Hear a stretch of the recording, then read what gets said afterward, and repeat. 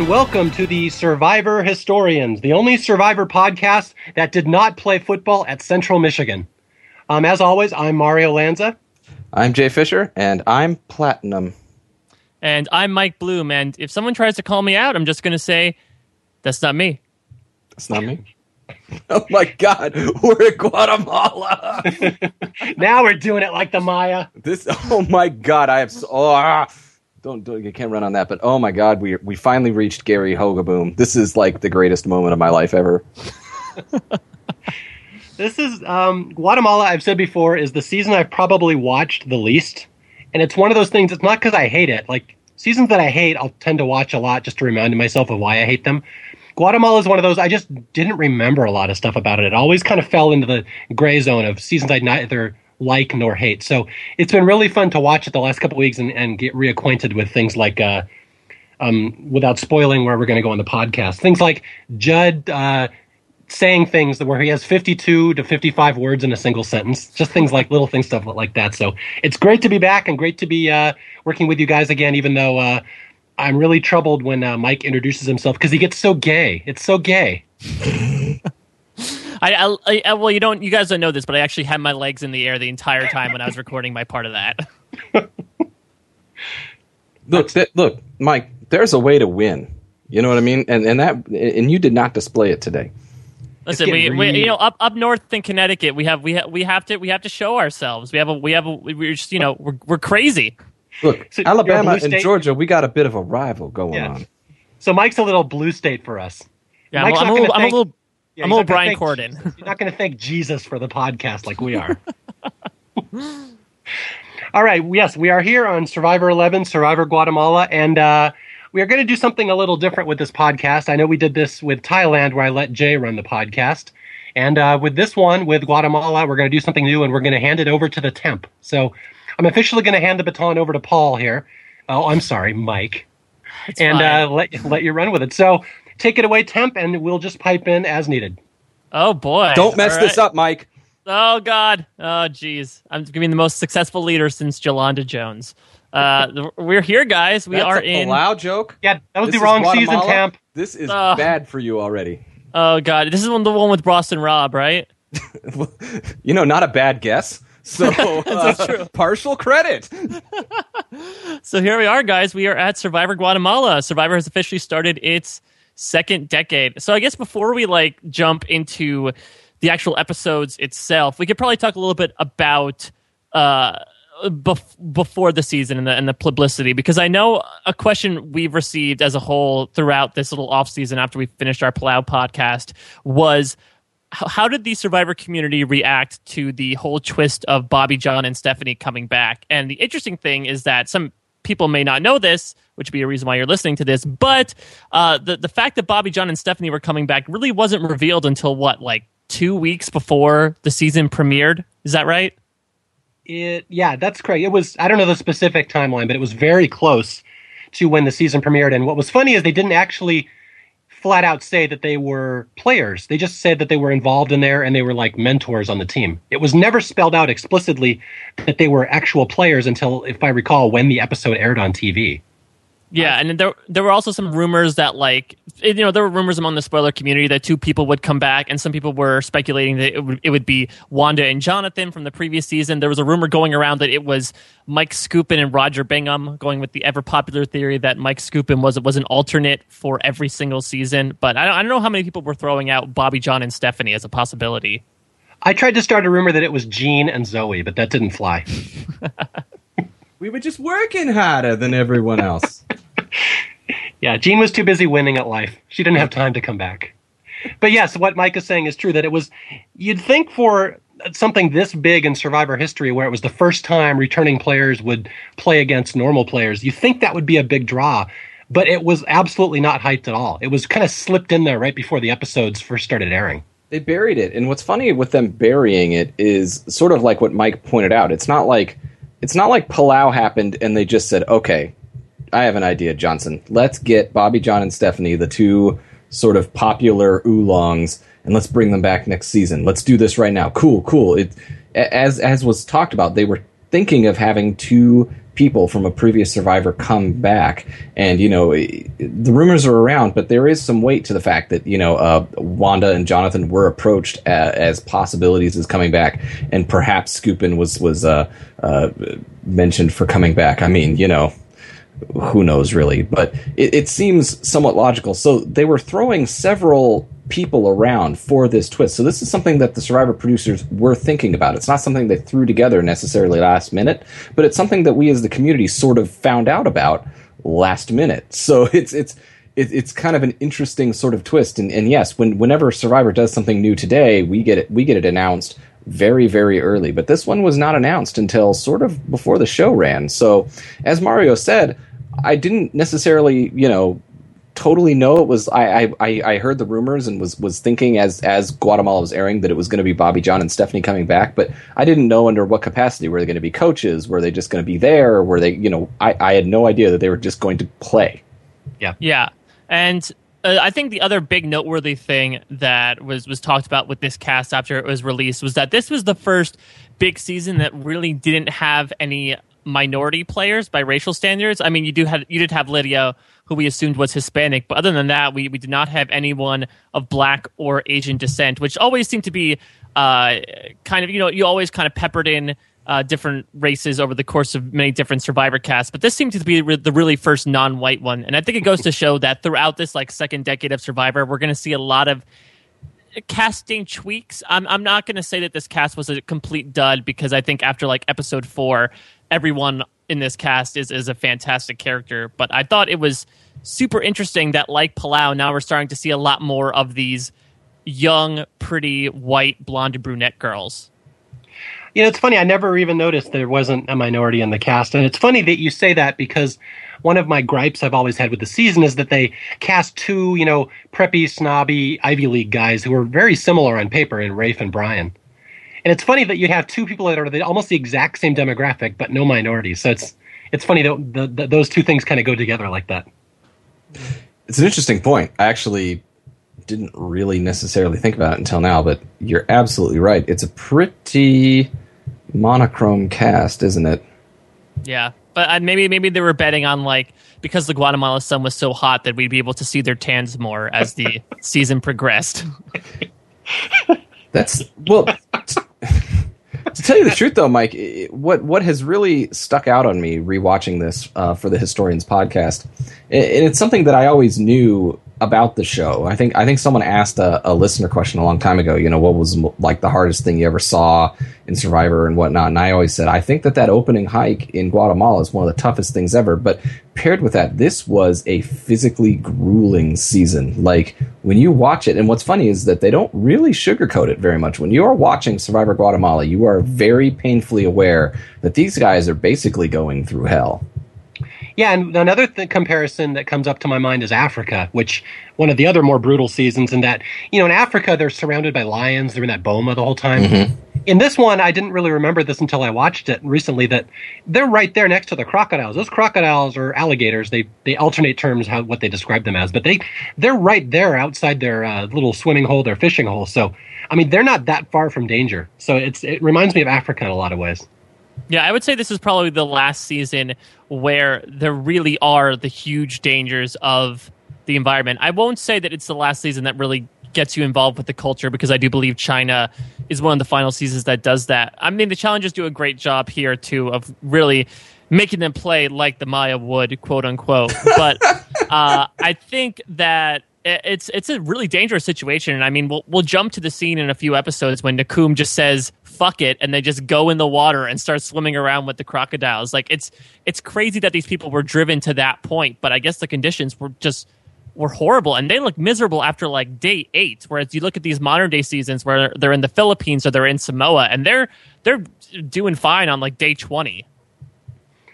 I will drop a little spoiler here for later in the podcast, but people might be interested to know this, that well, I'm sure we'll get into the relationship between me and Rafe, but one of the things that Rafe told me right after the season, or within the first couple of years after the season, behind the scenes, he's like, Guatemala, the conditions were so tough that he honestly thinks that's the season that broke Survivor. I mean, it was just really brutal for the players, for the producers. He goes, a lot of fans don't know this, but a lot of the crew members and a lot of the producers quit after that season. That it was just so tough and so unpleasant that he thinks the show has never really been the same since. So, I mean, that's some insider stuff coming right there, that how brutal the conditions were. And Probst absolutely hated this season at the time. I've heard he doesn't like Survivor, and he really hasn't for a long time. And Rafe just, I mean, to me has said, I think Guatemala was the season that really pushed him over the top. He just hasn't really liked Survivor since then because it was just unpleasant for everybody.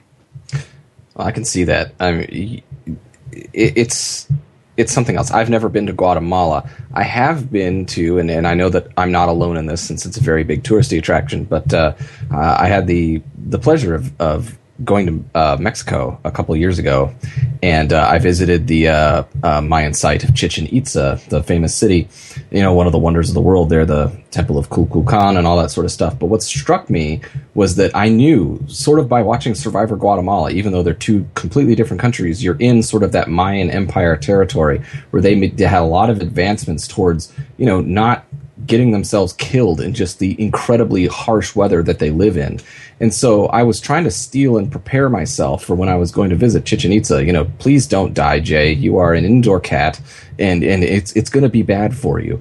And I mean, when I went to Chichen Itza, it was a wonderful afternoon, but it was 102 degrees with like humidity, so high. I mean, it was just a furnace, and there's no shade, and you're just running around on the site, and it was so cool to see all the cool ruins. But man, it was so hot.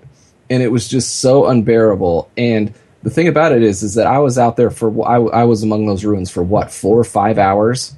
And then afterwards I had a nice lunch, and I had a good swim somewhere safe. And then I got to go home to my resort and have air conditioning for the rest of the evening. Like, I was really proud of myself that I didn't get sick and get heat stroke for 5 hours. And then these guys are out in just worse conditions for all of this time. I just can't even think about it. It's just incredible. Yeah, imagine playing round ball in that 114 degree heat. Exactly. I mean, not to defend Brianna before we get there, but like, I'm surprised people weren't passing out and dying in that challenge. Yeah, I completely agree. Considering that they were passing out and dying less than a week ago, like, I'm surprised Blake bounced back as quickly as he did. I know it takes him a couple episodes, but like, for everything that goes wrong with Blake in the first episode, for him to bounce back and be okay within like 3 days is a miracle. Yeah, I'd be done. If only there were a nickname for a person who always bounces back and comes out on top. Yeah, Silver Lad. Silver Lad. I don't know if silver is quite the metal we're going for. Maybe something a little higher. Aluminium. Aluminium. Very British. Fantastic. I didn't play D&D. I don't know what was worth more than a silver piece. I'm not a nerd like you two. Got to roll for your dex check there. All right, so let's. I was just going to say, speaking of the pyramids at Chichen Itza, let's just talk about how amazing it was that they were able to film Survivor at an actual Mayan pyramid. I know, right? Wow. Are you kidding me? I mean, talk about the more modern seasons where they just throw them onto a random beach and there's no effort whatsoever to like make it cultural. Like, they're at the freaking base of the Mayan ruins. Like, how did they even get permission to do that? Well, they couldn't do it nowadays because where they would hide the idols. Inside the ruins. So you'd have people like excavating. Like, can you imagine Russell like moving these stones aside, casting aside all this like buildings that took thousands of years to create, to find an idol? Yeah. It's a good point. It's interesting. When you look up the location for Survivor Guatemala, they are in a national park. They're known for Mayan ruins. I mean, it's very off the beaten path and whatnot, which is fantastic. There are Mayan ruins that have really yet even to be discovered out there in the world. And even if they've been discovered, they haven't gotten to them yet to excavate them and learn all of their secrets and all that sort of stuff. So I'm sure there are places like Chichen Itza is one of those very famous sites. You can't go on that stuff anymore. They've roped everything off. Like, you can go up to it really closely, but you can't climb over it anymore. Whereas you could totally climb that temple in like the 60s and 70s. And at some point they were like, wow, humans are really screwing up these ruins. We need to keep them off the ruins. But then like in the middle of Guatemala, this really remote place, they're like, yeah, I guess you can climb on it for now. Sure. Yeah, I'm sure Judd climbing up there won't be a problem. Yeah. I'm sure there's still a bottle of beer left up there. Look, man, I'm just going to put my bottle of damn beer here, and you're just going to have to deal with the damn beer being all up here on the mountain, man. You know what I'm saying? Damn, man.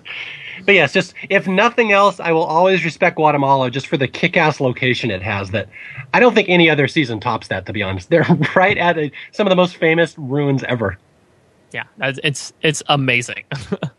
Yeah, probably one of the best tribal council sets. I mean, that waterfall in Australia is kind of tough to beat, but like, yeah, you're in the middle of Mayan ruins. Like, yeah, here, tribal council. Are you kidding me? All right, so shall we jump into the premiere? I'm sure. Wait, hold on. Mario's probably got more backstory, right? Oh no, wait! Don't make me don't talk about me. Yes, I have. This is a lot of people have asked me about this. Oh my god! Are you done? Yes. Okay. So yes, a lot of people know about this. This is my history with Rafe, and I just want to mention this because I have a very unique perspective on this season that I really think most other people aren't going to have. So you're going to kind of hear this season from a different perspective. And again, I hate talking about myself, so I'm doing this only by protest. But my history with Rafe was a very well-known Survivor fan on the internet during the early days of the show. I'm talking back Australia, Africa, Marquesas. He was very well-known. And in fact, when I used to write my stories, my all-star stories, before I would ever publish a story, I kind of had like a Greek council of elders that I would run every single episode by, every single character by before I published it, just to make sure it sounded right, it was realistic. And Rafe was one of those guys. His name was Rafi Lee. And he was just a kid. He was like 16, 17 years old. He was a high school student at the time. But he was very well known on Survivor Sucks, and he was absolutely one of the Survivor experts on the internet. I mean, some of the other people that I would run by on my little tribunal council were Beatles, who was on our first podcast. He's one of the top Survivor experts I know. Then this girl named Isabella. Her username was Energia del Sol on Sucks. And then Rafi Lee. And then this guy, Colleen Lover. I mean, these were the cream of the crop smartest Survivor fans on the internet. And Rafe was one of them. And this is way before he was on Survivor. So I knew Rafe for years. And we did projects together. He tried to help me write my stories, even though I liked his opinions and stuff. He was so young. He was like 17 and I was like 27, 28. I just didn't really take him seriously as a writer at the time. So I would always turn him down to help me with his projects or my projects. So anyway, to make a long story short, we kind of had a falling out. We had some issues over some projects we did. We didn't talk to each other. And then he randomly winds up on Survivor about a year later, like the actual show. I'm like, holy fuck, is that Rafe? Is that Rafi Lee on Survivor? And sure enough, it was him. He was a college student at the time at, I believe, Brown University. So, long story short, again, what happens is Rafe comes back from Survivor. He wants to tell his story. He wants to tell people on the internet what happened out there and basically how the show on TV was different from the internet, or how a show on TV is different from what really happened.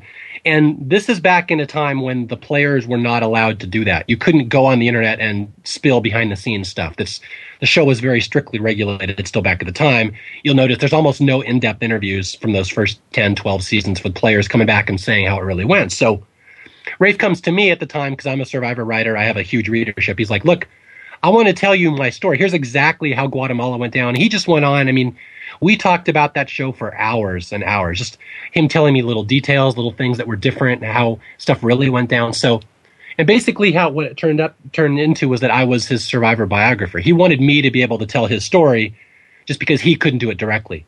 And because of our past history, that's how I kind of ended up in the situation. So I know a lot of Guatemala stuff behind the scenes. I know little trivia. I know little details that are a lot different. And I'll try to interject them in the show.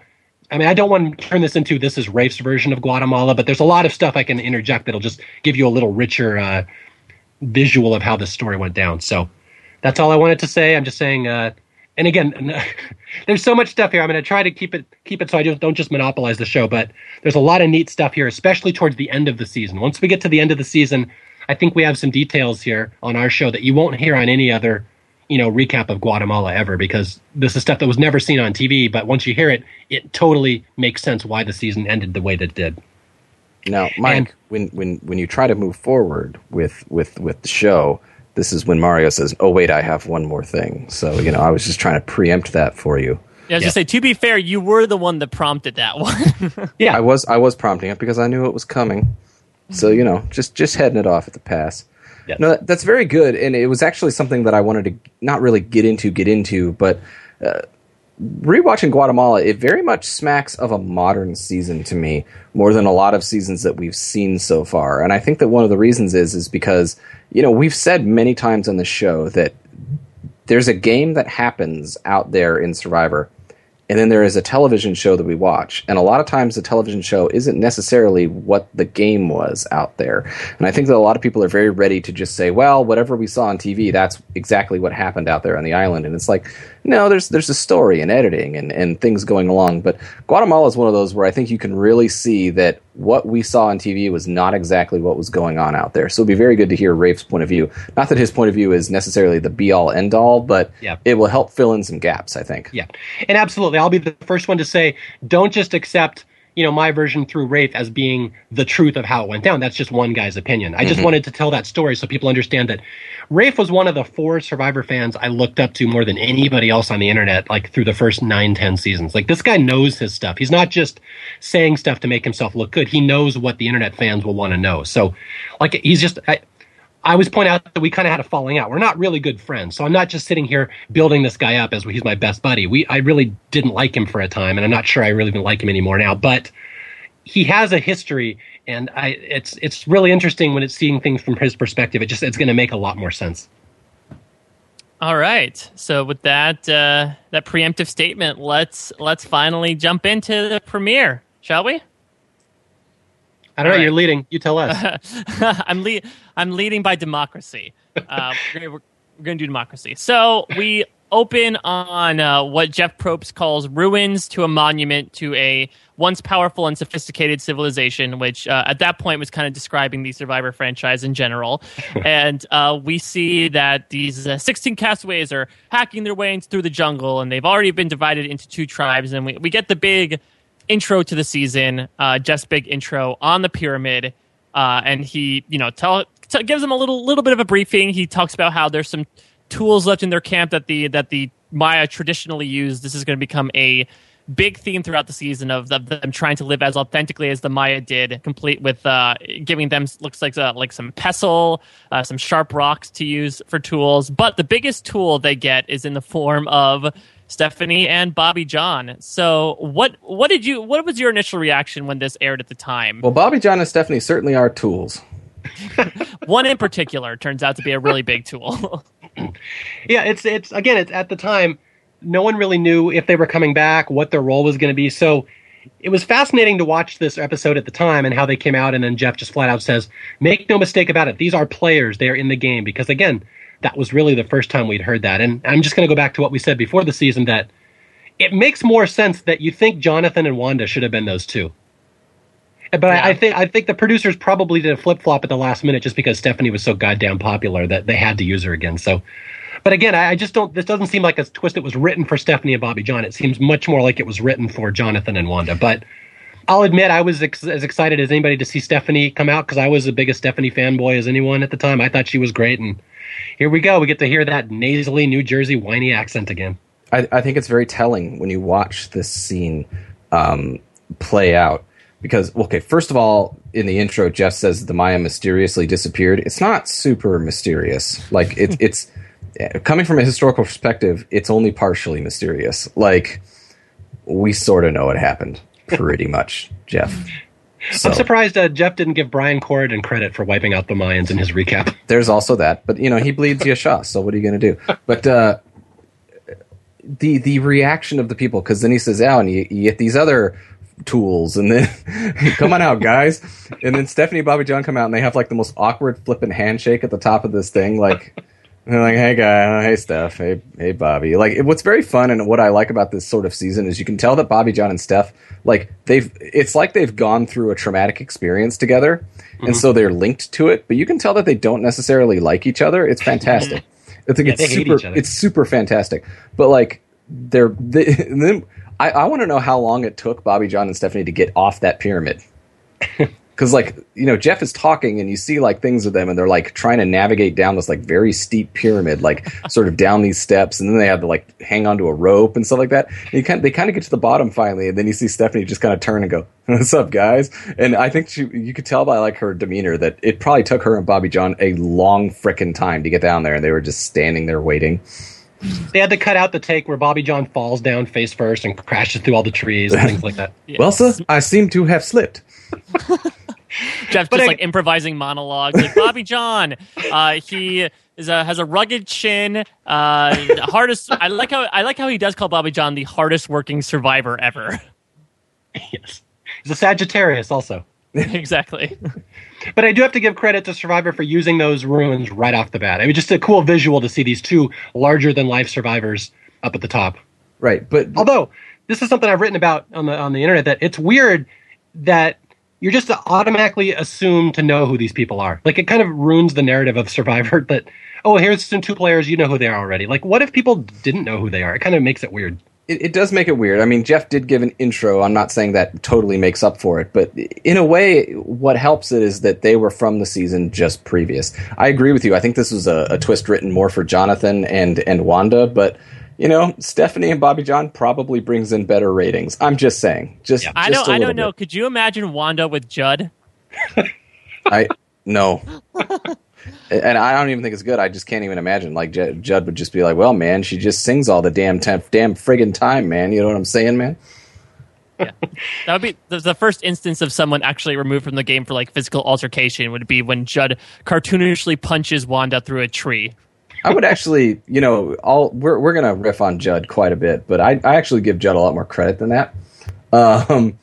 But yeah, what's interesting though is the fact that when they see Bobby John and Stephanie, and what's funny is that Bobby John is totally like the Ringo in this situation, and I totally get it. But like they see Bobby John and Stephanie, and you see like Brian and Rafe and Lydia, and you know these people. They sort of zoom in on them, and they are like starstruck at these people that are at the top of the pyramid. And what's funny is that was kind of my reaction too. Like you saw, like I had heard that it was going to be Bobby John and Stephanie. And I think I told my wife. At the time, I was like, oh my God, I think that Bobby John and Stephanie are going to come back in some capacity. And then they came on my screen. I was like, oh my God, it's them. It's those guys from the previous season. You know, and it was like, they were also starstruck. And, you know, there's that moment like, after Jeff has explained that they're going to be on a tribe and stuff like that. And I think like Lydia or someone's like, you're my inspiration for being here and stuff like that. Oh, stop it. And this was it. Like, they were fans. They were fans just as we were. Like, we were so excited to see them back. It's so funny to think of now, but it was the total truth. It's funny that you pointed out there's no minorities on this season, Mike. Like, to think they were going to remedy that by putting Wanda out there, who's more pale than just about anybody. Like, at least Stephanie is off-white. Like, she's closer to minority. Yeah, I guess so. Now we can say, like, oh, it's the white cast and Stephanie and Lydia. Also, shout out my first favorite quote of the season going to Mr. Bryan for when Jeff is like, they are players in the game. You can vote them out right away. You can use them and their experience and stuff like that. Stephanie, you're now a member of Yasha. And Brian's like, oh my God, I love Stephanie. And Stephanie's on our team. Like, we won. And I was like, Brian, have you seen Stephanie play Survivor?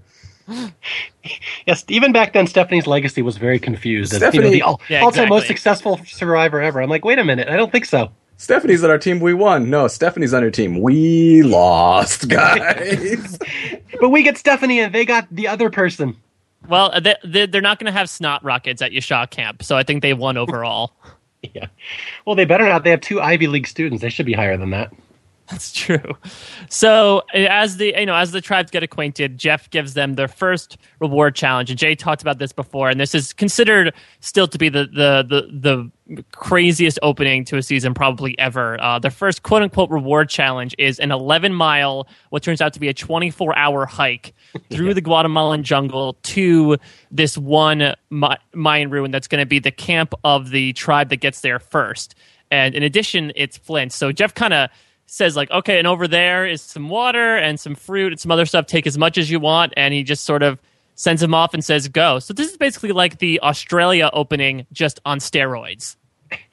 It's funny that Survivor's constantly trying to one-up itself at this point. Like, you had the Palau challenge, what lasted, 13 hours, 16 hours? I forget.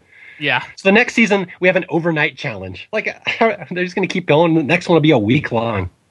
Yeah, it's the only overnight challenge in Survivor history, if I recall. I loved it at the time, and I still love it. I don't know how much great TV this was. What I liked about this episode, going back and looking at it, is they really focused on this hike. And yeah, they had to, because that was the first 2 days of the show, was them hiking. So you can't necessarily gloss over it. But, you know, this hike is this is something even just outside of everything that's in Survivor Guatemala. Like, there's Survivor Guatemala, and then there's also this episode 1 hike to the camp. Like, it is ridiculous. Like, they have to hack through a jungle. They have to use a compass. Like, it's not like they're on a trail the entire time. Yeah, there are trails in there. There were like archaeology trails and roads and whatnot, but like they actually had to like use a compass and navigate through jungle. Are you kidding me? Yeah, I don't know how Nick Brown would have done in this situation. Hey, you watch your mouth. But yeah, I mean, Blake ends up with a tree falling over his shoulder because they're knocking down trees. Yeah, this is it's crazy, and I think it's a nice way to. We do get some characterization throughout these few scenes that we'll probably talk about. One of the big ones is Gary, but I like these starts to the game. Whether they do it in Australia, they do it in Africa, whether it's through the marooning stuff as well, or even as recent as I think they did it a little bit in Tocantins. They did like a big hike back to camp as well. I think it's just nice to have these kind of breaks to get to know the people instead of throwing them into the game almost immediately and saying like, okay, this is how they play the strategy game. We got to find out a lot more about like who these people are, and then we're going to care about them later. Survivor editors were, even though they're going to be a little wonky with the editing this season, they were still a lot more trusting of the audience than they may be today. But yeah, this scene is a perfect example of something I've been saying for years, that they really have to get less strategy in the show, that strategy is not interesting unless you know the people. So, I mean, this hike is 30 minutes of that in a nutshell. It's just all character scenes, and it's the kind of stuff that I love to see on the show. Yeah, it's funny that they do a lot of they do a lot of characterization, as you said, Mike and Mario, and they also are they're painting. What's funny is that they paint, like, one of the first things that we see Gary taking the lead at Yasha, and doing an okay job with it. And then we cut over to Nakum, and we have Jim doing the thing with the compass, and like they're showing Jim being sort of inept with the compass, which is really funny because leading into the first day and into the first night, they show you that Nakum's got a big lead. So it's like they're showing Jim being inept with the compass, even though they're totally ahead. Yeah, I wonder if part of that is just because, and they'll talk about this a lot through the first few episodes, Nakum greatly outmatches Yasha in terms of just pure physical strength. I mean, I would say the weakest link on Nakum is probably Margaret, who still holds her own for a while, after they get rid of Jim. On Yasha, you have Lydia, and you have people like Morgan and Brianna that get brought up as weak links throughout these first few episodes. So part of me wonders if it wasn't like, Gary working the compass that dragged them back, but just the fact that they had to like, you're as strong as your weakest player, so they had to always hang back for people like Lydia and Morgan to catch up. Mm-hmm. It's funny in her, if you watch on the DVD, the early show interviews, Brooke, who honestly I would probably say is one of the most forgettable players in Survivor history, but she goes on and on in her early show interview about how good Nakum was at their compass and how good she and Jim were in particular, that they were the ones leading the tribe that first day. So that's kind of, if you're wondering how they got so far ahead, yeah, it's really kind of Brooke and Jim, according to Brooke. Yeah, and Mike's got a point, and that's something where Nakum is a much more physically strong tribe.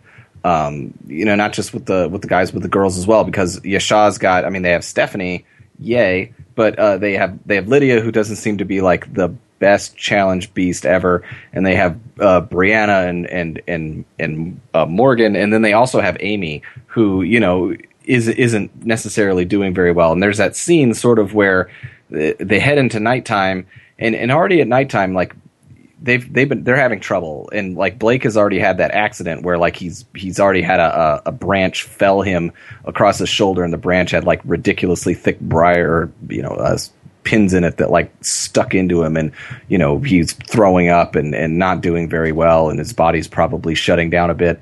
And like in the morning, Yasha sort of catches up to Nakum, and Nakum's just like, oh, and then they run away, and then you see Yasha trying to catch up, and there's like Lydia and Amy, and they're like there, and there's this great scene where Stephanie's like, all right, let's do a jog it out. So I wanted to kind of rewind a little bit and just focus in on this Gary reading the compass scene, because this is when we get the first mention of Gary Hogeboom, the former NFL quarterback. Oh but my Gary, God. but Gary has an alternate plan. He owns a small landscaping company, and this is a Pandora's box of amazing quotes and storylines for the rest of the season. It's amazing when I'm watching these early episodes how big that storyline is, how much it dominates the entire narrative. Like, that is the main storyline for the first 3 episodes. He's lying about being a football player. If you think about it, I mean, at the time, they've cast a bunch of former athletes going forward. I would say Jimmy Johnson is probably the most reputable one. But, I mean, at the time, Gary was probably the most notable person to come onto Survivor and play for the first time. I mean, he was very well known from an athletic standpoint. So I think I do remember. He wasn't, Mike. Jiminy Christmas. Well, I was going to say, even if he wasn't well known, you knew his name. His name stood out. Like, I knew Gary Hogeboom, but I didn't really know how good he was. I just kind of recognized the name because it's such a distinct name. That's true. I'm going to say this. I'm a little younger than you, Mario. Not like a ton, but I'm a little younger. I had no idea who this guy was. Zero clue. And he comes in and he's like, my name's Gary Hogeboom. I used to play in the NFL. I was a quarterback. And I'm sitting there going, that's cool, Gary. I couldn't pick you out of a lineup. And you look at his career. He played in the NFL for about 10 years or so, and he has around 9,000 passing yards, 48 touchdowns, like 60 interceptions. I mean, he was just a backup. He played some games and threw some balls, but he didn't have a very prominent, or sort of long stretching sort of NFL career. I mean, he played some games, and that's cool. I mean, that's further than I'll ever get. And it's really funny because he made such a big deal about it. Yeah. And rightfully so. As people said, if people think that, people are like, you're an ex-NFL player, they're like, well, you have money.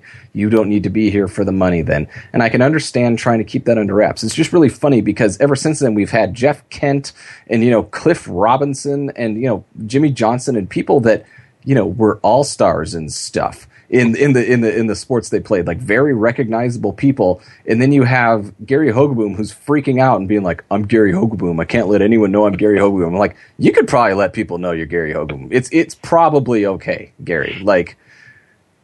And that's what just makes it so fun on a rewatch is that he's freaking out over it. And you're like the last athlete that Survivor has ever cast that probably needs to freak out over your identity. What I remember about Gary Hogeboom is his name was very popular on SportsCenter in the 90s, like the Dan Patrick, Keith Olbermann, Chris Berman guys. So I knew Hogeboom because they'd say Hogeboom goes to dynamite and stuff like that. So he was famous because of his name. That's how I remember him. Well, not anymore. Now he goes by Gary Hawkins. Exactly. I just love his choice of a last name, that it still has the H in it. I don't know if he was some sort of contingency plan in case someone ever referred to him as Gary H. And they wouldn't catch him off guard. Gary H.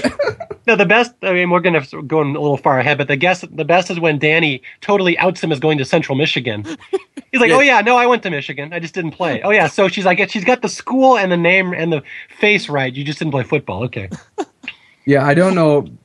You can tell, what I love about it is that he's thought about this clearly. And he's got a strategy. His strategy is he's like, look, I don't even care if someone says, dude, I totally recognize you play in the NFL. I'm just going to deny. He's going to deny it and say he's Gary Hawkins landscaper. But I love that fact, Mario. Like you said, that they're like, yeah, you played football at Central Michigan. He's like, well, I went to Central Michigan, but I never. And it's like, look, I know that most of the country, you guys don't know Michigan very well. I live here. And I know that, it's a state that, gets flown over a lot. But there's a lot of colleges in Michigan. It's not like there's 2, He could have, if he says he's from the state of Michigan, he could have picked another one. And, I guess Michigan and Michigan State are pretty well known. But, I mean, there's Northern Michigan. There's Western Michigan. There's so many there's directional Michigans that he could have, I didn't go to Central. I went to Western. Or, he could have. He could have said anything there, but I love that he was like, no, yeah, I went to Central, but yeah, no. It would have even been an even better line. He could have pulled this one off. Oh, I'm Chad. I'm Chad Hogeboom, Gary's twin brother. Chad Vader. Yes. I've been living in his shadow my whole life. Yes, I hate that guy. That guy's brought me nothing but pain. It'll be like Last Action Hero with Schwarzenegger. That's a brilliant. If Gary ever goes back on Survivor, I don't know how he'll be able to pull it off. But Mario, I think you can make him do it. What, maybe like Back to the Future 2, where he's playing against past versions of himself and stuff like that? Exactly.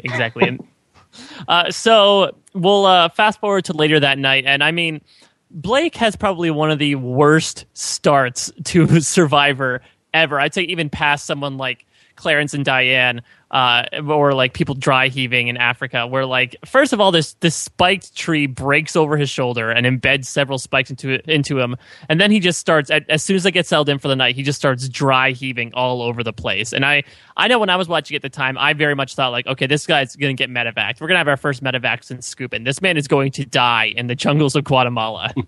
Yeah, that's a rough place to be when you're in that situation. I mean, middle of nowhere. And I have heard, I don't know if this is actually true, that branch that broke over his shoulder was actually venomous. So it was more than just a pain. There was actually venom in his shoulder. That's what I've heard. It very well could be true. I mean, the Amazon and just other such jungle type places, which I know that Guatemala is very much not the Amazon, but I'm just saying places that are jungle-ish have stuff that's so weird we can't even comprehend. And so you're like, yeah, that was a weird tree that had those like spikes sticking out of it. And then if you just said, yeah, there's a little neurotoxin in there, or, just a little something that's like, yeah, okay, I buy that. Yeah. So you think Blake was just tripping balls that entire trip? I think it was like Kava. I think it was. But I've heard, he was really badly off. Thank God, though, for Margaret, right? Like, yeah. I know, seriously. Like, I don't know how the Nakum men would have done without Margaret, like, tending to them personally, being there, like, the Florence Nightingale of Nakum the first day or so. And it's not even just the attention. It was just the fact that she's there, she's keeping people calm, she's, being a presence that matters so much, not just for Blake and the people who are affected, but just everyone else around there, that they're not freaking out and running around and all that sort of stuff. She really kept it calm, and she's going to need those nursing skills for the next couple of days here. Yeah, it's funny when I watched this episode, Margaret is like the most valuable cast member in one episode since maybe Sandra and Pearl Islands. Like, she's so integral to this episode, and then she just completely disappears after this episode, pretty much. Yep, and then the next time we really see her is people complaining about her. So it's weird. Again, the editing for this season is really weird. There are a lot of weird arcs going on, and Margaret's is definitely one of them. Of like, as you said, she's like the savior of Nakum, and then she ends her arc as like Judd's worst enemy. Yes. She ends her arc like she's tending to everyone and making sure everyone's okay, and then after a while they're like, she keeps tending to us and making sure we're okay. Like, what is up with that? Yeah. So she's looking after us, that bitch. So we get to the next day, and as you mentioned before, Yasha was able to catch up to Nakum, presumably because they had to take care of Blake, who was dry heaving and tripping the entire night. And you can tell there are only a few timely references in this show, but they definitely come out in spades, especially when Cindy has this confessional where she compares Nakum to Seabiscuit. Okay, who can do the best Cindy impression? We're going to have a contest here. And I will say right now, it's not me, so I'm not going to try. I have to, like, plug my nose for it. Where's Paul? Paul has, like, the best nasal impression he can do of her. Yeah. I can't. I've been working on my Cindy impression all week, but I can't get it down. She's got such a distinct accent and a speaking style, and I can't do it. It's like the movie Seabiscuit. I got to work on it. It's killing me.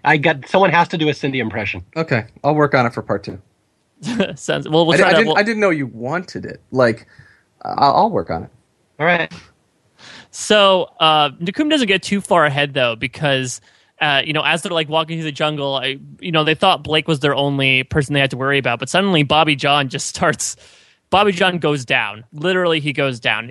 His body starts seizing up from dehydration, and now they have 2 people down. And again, I'm still greatly surprised that they're able to win this challenge, despite the fact that now a third of their team is like an invalid. It shows you how fast they must have been going, and or how slow Yasha must have been going, because you're right, they do have these stops. I mean, Bobby John's entire body cramps up, and I mean that is just a bad place to be when you're in intense heat and humidity, and you just can't get enough water in you to sort of replenish that and get all that out. I mean, he was in a bad way, but Bobby John, he's just gonna run through a wall until he's dead. So it's like like they're trying to get him to like calm down, eat something, drink something, and he's just like, I'm fine, I can keep going. And you're like, all right, well, that's how it is. Okay, I have a little comparison to this that, they're going through 114-degree heat, going through the Mayan jungle. A couple years ago, we did a Mexican cruise. We stopped in Mazatlan, and my wife and I did a ropes course where you get to go out in the woods and, You guys know what I'm talking about, right? Yep. Where you zip line and stuff. Well, we're going through there. We're only out there for about 2 hours, 3 hours, and it wasn't 114. It was maybe 98, 100. It was somewhere around there. And about 80% of the way through that ropes course, as I'm walking along a bouncing bridge, all of a sudden my legs just turned to jelly. I couldn't finish that course. And I had no idea what was going on. I'm like, what the heck is this? And like all of a sudden I couldn't get enough oxygen. And I had to sit down, and they came over. They were concerned about me. They wanted to make sure it wasn't my heart or something. I'm like, no, it's just all of a sudden I can't support myself. I'm getting no energy. I can't breathe. And so I just sat there rested for about half an hour. But apparently that's a very common thing that happens for people that aren't used to those conditions when you're exerting yourself out in the woods like that. And I ended up finishing the course fine. But again, that was only 2 hours on a ropes course for middle-aged people. This is not 11-mile trek through the jungle carrying supplies. So I know full well, I mean, Bobby John must have been busting his ass to end up that out of it. He just collapsed. And again, I was never anything like that, but I know what he must have been going through. That absolutely takes a toll on you, and it happens all at once if you're not ready for it. Mm-hmm. It's weird. Bobby John near the end, especially when he's like dragging himself out of the boat, it seems like he's like auditioning for Wesley in The Princess Bride, of like when he's like mostly dead. He is, yeah, and that's the thing. You laugh at it watching it, but I'm like, that must have been scary for him because he has no idea what his nerves and muscles are doing. They're just completely haywire all of a sudden. Yeah. So Nakum is the first to get to, they find the trail, and Nakum's still able to surge ahead in spite of Bobby John just locking up. And they get to the boat, and basically we find that the central water source of this season, which is this giant lake that both camps are around, and they have to paddle across the lake to get to the finish line. And as Nakum paddles across, we really get we get like a Judd confession or two beforehand, but this is really Judd's first big entrance into Survivor when he decides to pull a Stephanie and or Jonathan and just jump out of the boat early. And he crawls through the mud. There's no better visual than Judd crawling through the mud like a giant pig. Yep. Okay, who's gonna have the Brandon quote here? I can try. I think I did okay with it during the 10 season one. I think it says we get to the docks, and old Judd jumps out of the boat early. He had a premature evacuation. Every time I watch the season, I'm reminded how much I love Brandon. I was going to say the exact same thing. Yeah. Yeah. He's just a little confessional sniper. Just like we skipped the one at the start where he talks about Bobby John, how, Bobby John, it's great that he's on the team, but Bobby John is kind of a little bit dumb, I guess you'd say. Or when he's like, I've gone on an 11-mile hike. Never. He's got like a little bit of an edge to him despite being a farmer from Kansas. Well, that's funny, yeah. He's a funny little 22-year-old farmer from Kansas who's consistently hitting the joke that I'm not expecting him to make. Well, that's the thing is that rewatching Brandon, and I agree with you guys 100%, love Brandon to death. Like, Brandon is fantastic. And the problem, though, with Brandon is you could see exactly why he's not great at Survivor. And the problem is that he's like one of these people, like I was talking about with like Ian with season 10. Like, Brandon's just naturally good at a lot of things in this game. Like, he works. His body didn't break down. He's very good in challenges. Like, there's a lot of good things about Brandon, but like he has just enough antisocial in him, to just not be there. Like, he can't just. He can't totally immerse himself in everybody else. He's a little bit apart. But it's like, there's a lot to like about Brandon and just the gifts that he's bringing to this game. And he doesn't really get mentioned much. And a lot of other people sort of get mentioned more in these first few episodes. But it's like, if you watch, Brandon is always in the right place at the right time, doing the right thing. Like, that guy is on point. Mm-hmm. And let's not gloss over how he destroys that rope in that one challenge faster than anybody else has ever won a challenge before. Yeah, he saws through like a fully corded rope in like 30 seconds by just hacking at it with a slightly sharp rock. Yes. Yeah, but I think that part of that, and I was going to get into this, is that Jamie Newton is actually like secret challenge awful person of ever in Survivor. We'll get there when we get there, but yeah, there was a combination of Jamie being terrible, but Brandon just beast moding a rope like we've never seen before in our lives. Yeah, a lot of people, when they bring up, those great forgotten players, great pre-jury players, Brandon is one who gets brought up a lot. He went before his time. But I think I agree with Jay that he really wasn't a great player. He probably got about as far as he should have. But again, just for narration and just how much he adds to the episodes through his little comments, he's fantastic for one of these pre-jury players. Yeah, it's weird, actually. I feel like if you include All Stars, I feel like ever since we for like the past 4 seasons, we have this stereotype of like this redneck like character that ends up being responsible for all this narration between Tom in All Stars, Bubba in Vanuatu, and I guess the way they were skewing Chris a little bit, it was a little bit of Chris as well, and then you have James in Palau, and now Brandon. It's weird that they're like continually casting this stereotype of this like sort of well-spoken, kind of snippy Southern man. And you were the first person to ever compare James Miller to Brandon Bellinger. So if you're listening, Brandon, please take the noose off your neck. Mike was just kidding. So despite Judd getting bogged down and again Bobby John cramping up as he gets out of the boat, Yasha actually isn't that too far behind. I think they were like halfway across the lake when Nakum finishes, but Nakum does finish, and they get their reward of the big mine ruins and Flint, and Jeff kind of just, Yasha comes in and rests for like 2 seconds, and then Jeff sends them back across the lake. Like Surrey. Yeah, exactly, to a new camp, which is not as fun. It's just in the middle of the jungle, which is pretty sad, all things considered. Yeah. Jeff does mention it. It's funny. You were right, Mike. They were about halfway across the lake or so when Nakum gets in there. And I mean, they tried to create some amazing race tension in there sort of at the end, like with some pans to, inanimate objects and sort of, building the music like, oh, maybe this is a foot race. But it's like, you can tell that Nakum beat them by like 20 minutes, half an hour or so. But at the same time, to finish within about a half an hour of each other on an 11-mile hike, that's pretty good. And I think Jeff does point out, like, considering it's 11-mile hike was pretty close. So well done there, but close gets you nothing. Go to your new camp. But what's funny is that Steph gets a confessional, and it's something that I don't necessarily want to say that I noticed, at the time when I watched this the season, but it's something I definitely noticed on a rewatch is that, Nakum wins, but Yasha's in better shape. Yeah. Nakum celebrates by 4 out of their 9 people laying near death on the beach. Yeah. Speaking of like Steph confessionals, there's actually a really interesting one. And I know we talked a little bit at the beginning of Palau about these Stephanie quotes that now that we know her full arc, taken out of context, are actually not as inspirational. In fact, they're kind of bitchy. And this is a fun one where Steph's like, finally, I'm on a tribe that has as much heart and self-determination as me. As me. Oh, that's the best. I love it. I love Stephanie. I will defend her to the death. But yeah, those quotes like that, when you start believing your own hype, that doesn't help your case. Yeah, and that's the unfortunate thing about Steph is that, if this was like a Rupert thing where, she didn't really get the reception from the season before she played the next season, I think it would have been a little bit of an easier situation. Maybe she wouldn't have gone in with such a big head about things. But yeah, this is definitely an indicator of Stephanie is believing in her own hype, and that's going to kind of be her curse in this game. This is actually the first time I can interject a little Rafe story here, that he said that was very much the case, that she totally did believe her hype, and all, her legacy was very important to her. So that was the thing with Stephanie, how you could argue and convince her to do things that might not have been her best move. Just convince her about things that were good for her legacy or good for her image. And that was a way you could cut and steer her, because that was very much the truth. She really did buy into this. She's the inspiration and like the ultimate warrior in Survivor history. And she was, a hero to all these young girls. Oh, wow.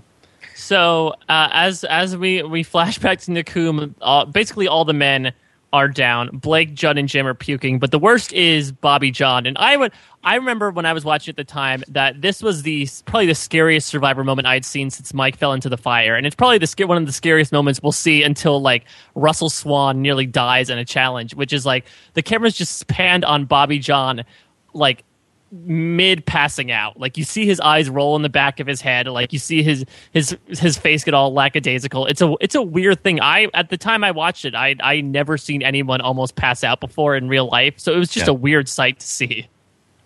Yeah, I mean, that's, again, I had the one time when I almost passed out in Mexico in the jungle, but it was nothing like Bobby John. He's in and out of consciousness. You can hear Margaret knowing exactly what's going on, trying to keep him focused on her voice so he won't pass out, like Bobby John. And it's just creepy to watch his eyes rolling around in his head.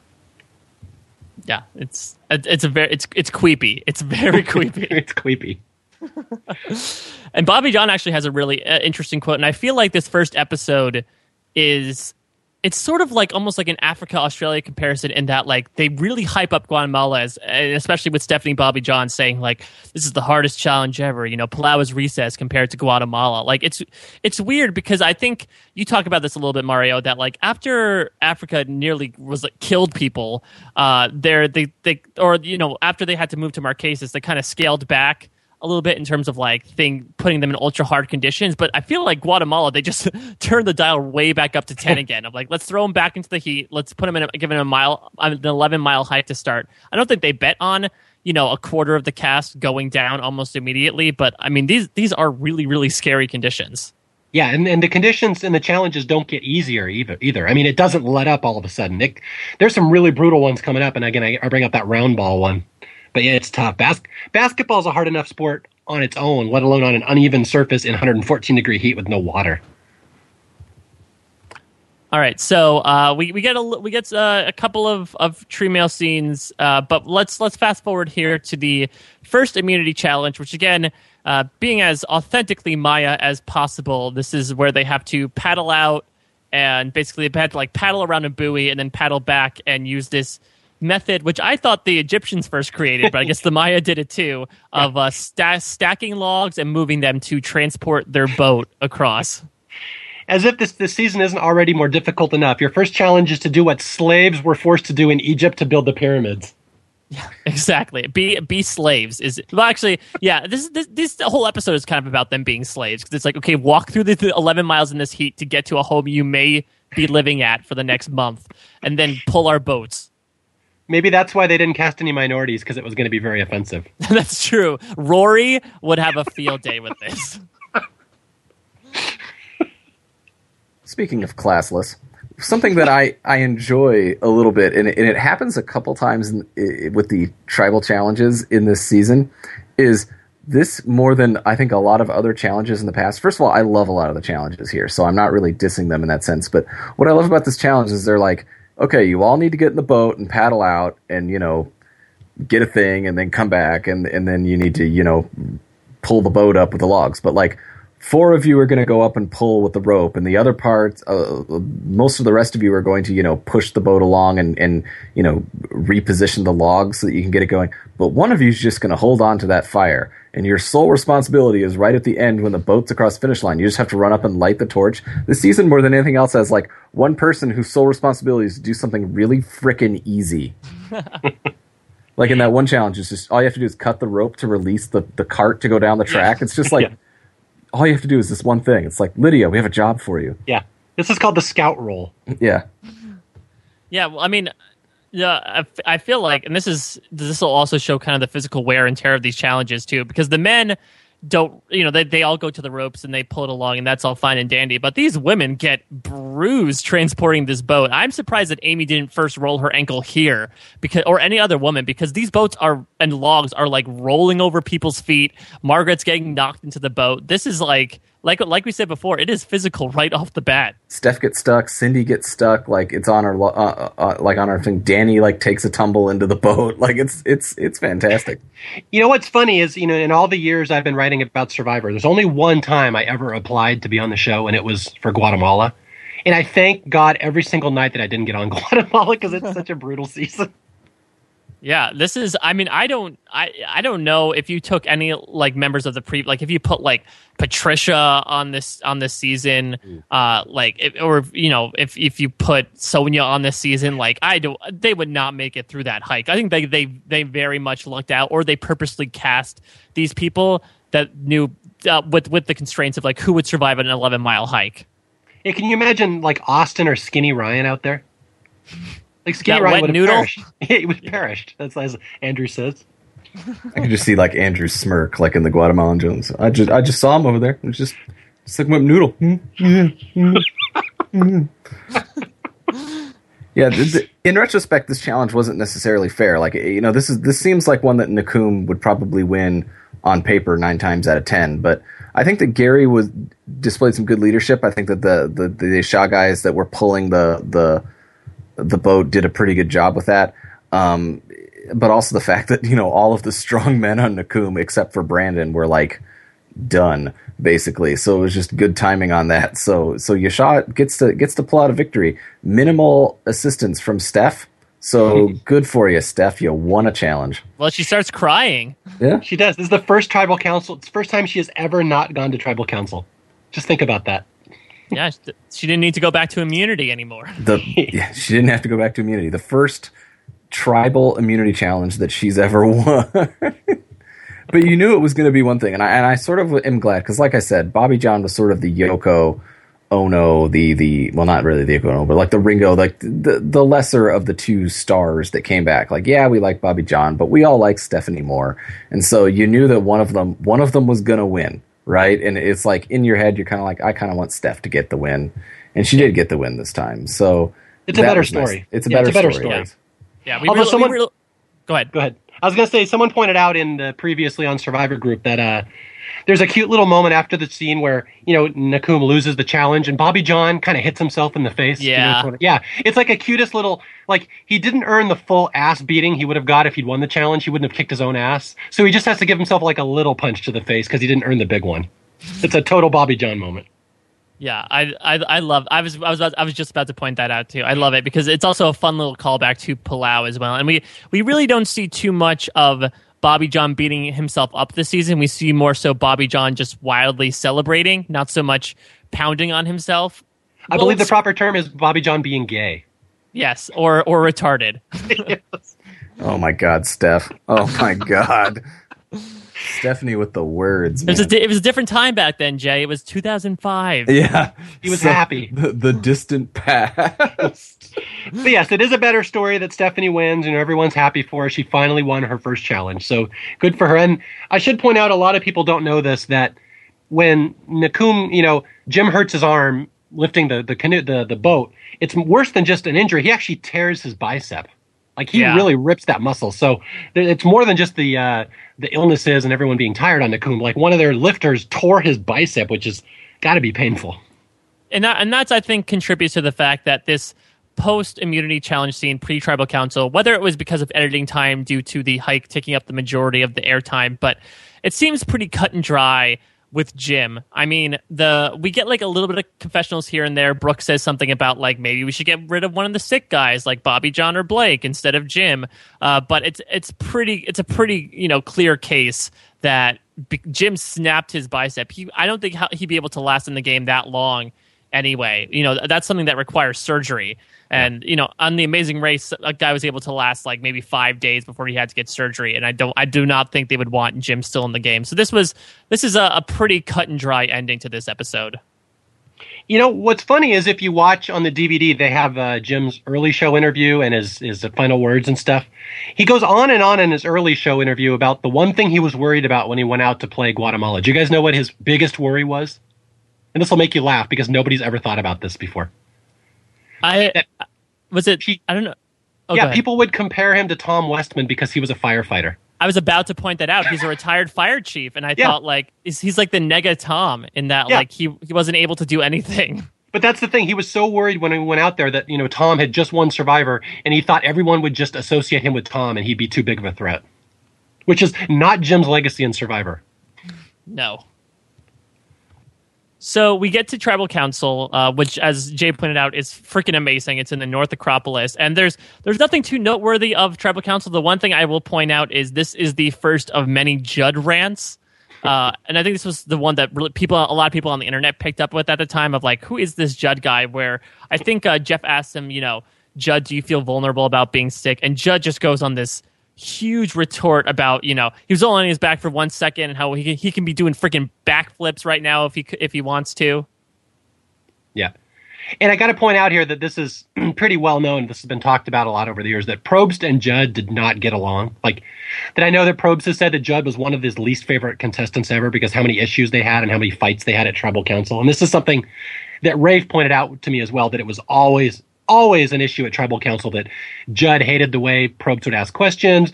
Judd would accuse Probst of trying to steer the narrative. He would always go on little rants, and they just did not get along whatsoever. And this is kind of one example you see on the screen here where Probst is like, I just asked a question, and Judd is already ranting. So this is something that will happen all season long.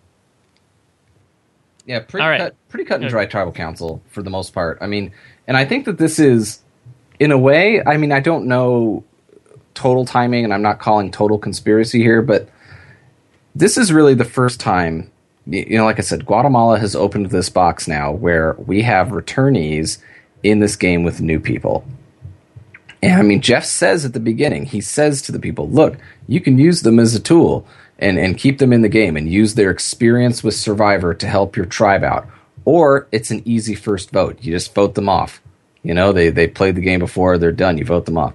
And to me, honestly, I think that's the smart thing to do. And I mean, I think that with all the seasons of returnees and newbies coming back, it just seems like a smart thing. You should probably vote these people off right away. Yep.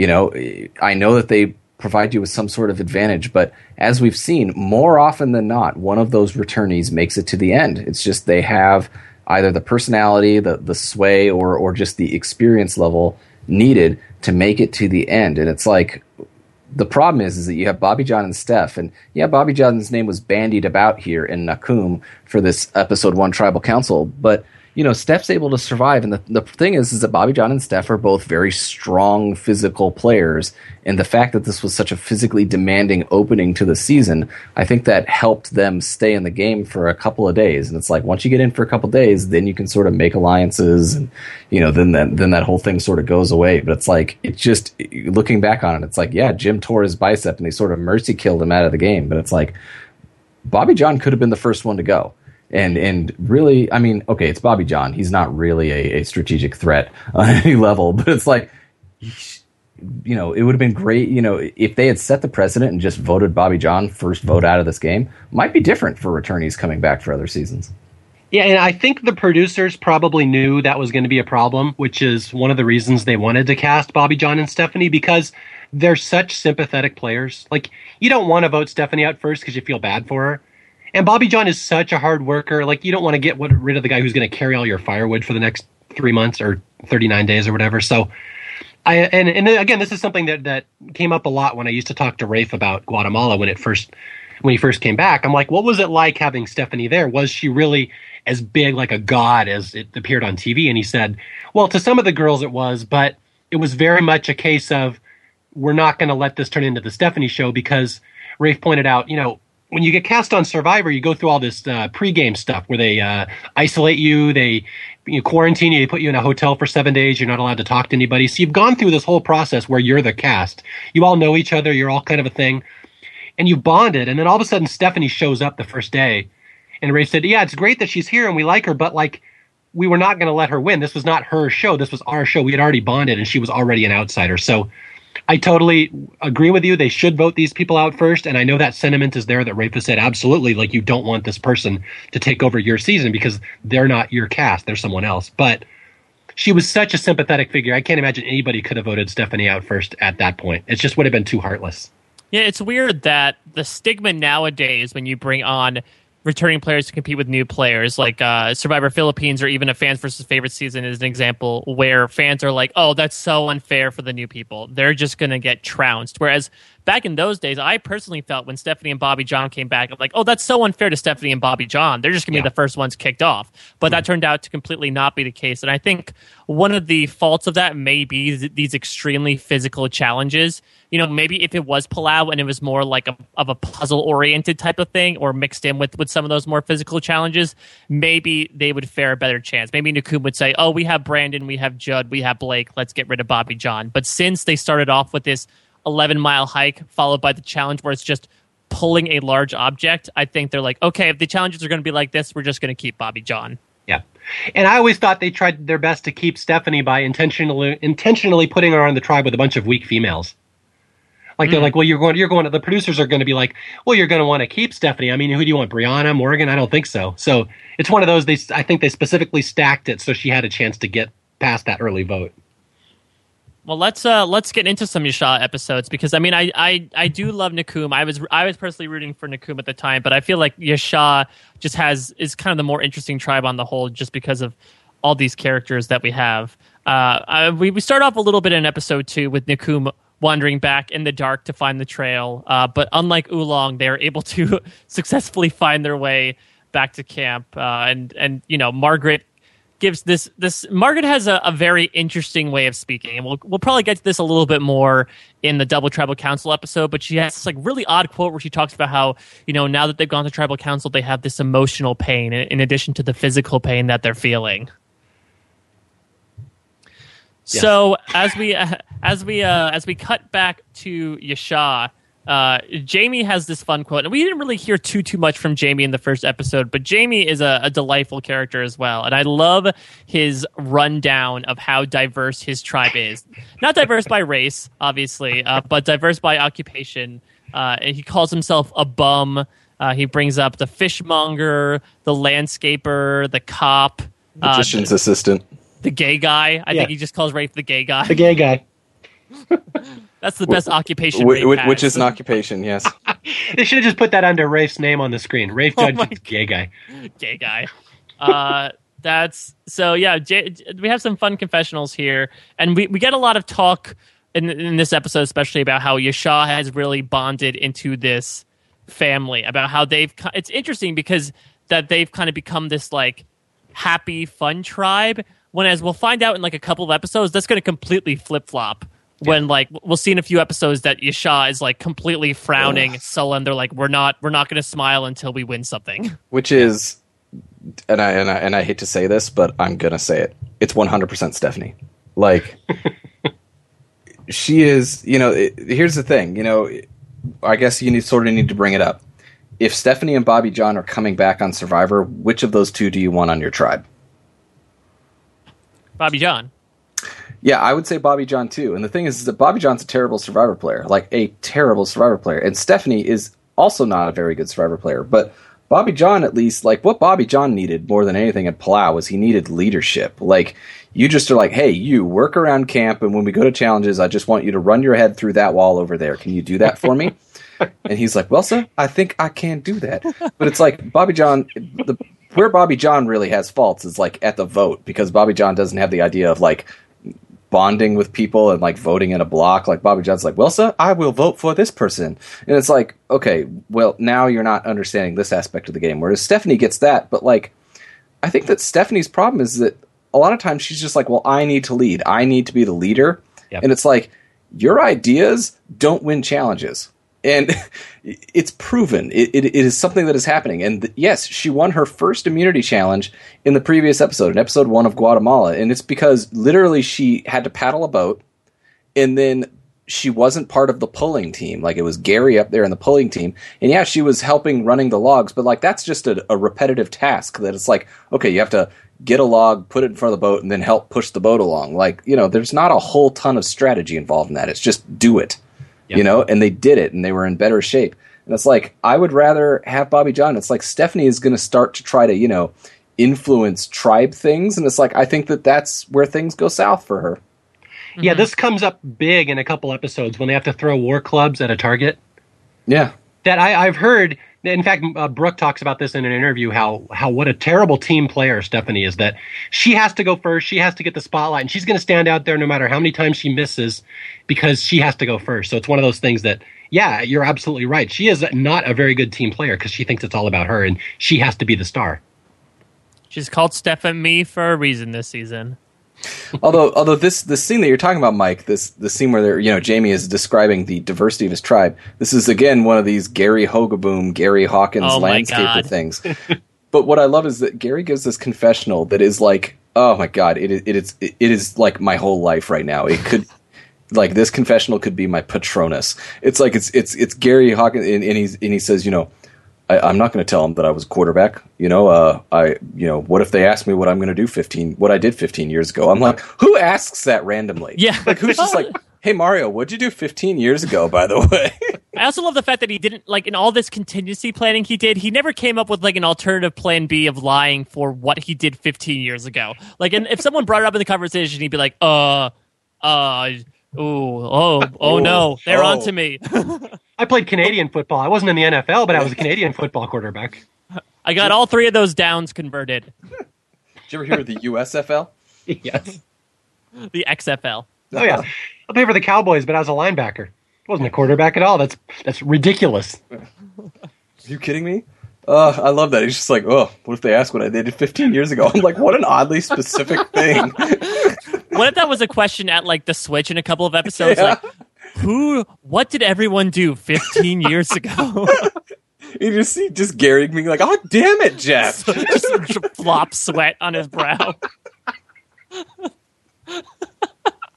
All of Gary. I mean, he's just like, and here's the thing: Gary is local to me. Like, I live in Western Michigan. Like, he's the Western Michigan representative of Survivor. Like, he is the guy closest to me. And like, oh god, it's Gary. He's the best. Is he the marshal of like all your parades and stuff out there? No, he really isn't. But he should be.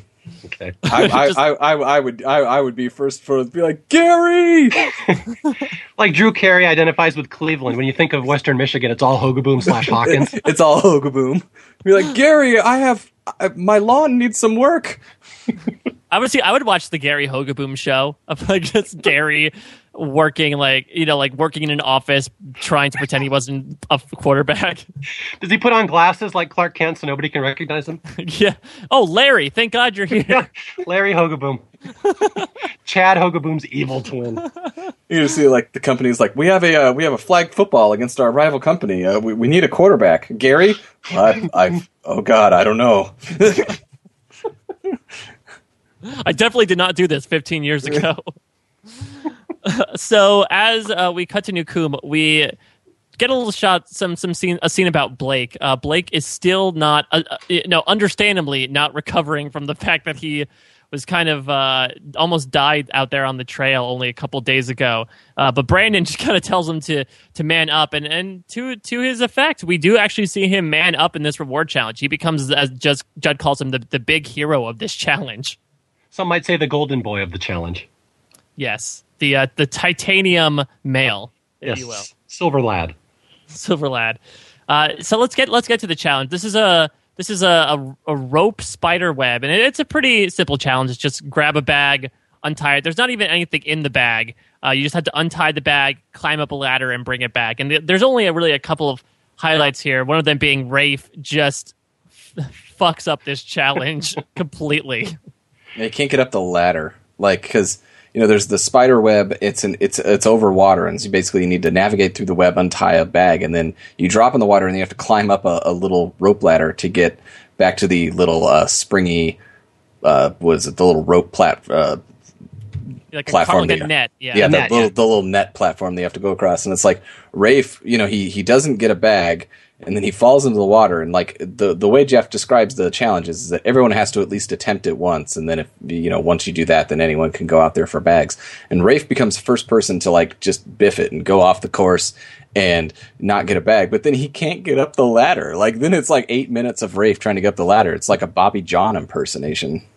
All right, so I asked Rafe about that one. That was one of the things, and I said, "What was going on?" He said, "Well, what they don't show there is that a couple people in the game had dysentery because of the living conditions already. Like, you're only 4 or 5 days in, they already have, like, issues. And that was one. He said, I was really weak. There was a couple people that were real weak. I just could not get up that ladder because I had no strength. But he goes, but they only kind of focused on me in the challenge as opposed to some of the other people that were having problems. And Rafe said, I always asked and, wondered why they did that. Like, why would you just highlight me? And he said, the producer said, well, because we wanted to show you had a big comeback and became a challenge beast later. So we highlighted how weak you were at the start. But yeah, he said that was all just dysentery, but he wasn't the only one that was sick. So there was no connection to Rafe's gut? There was, well, yeah.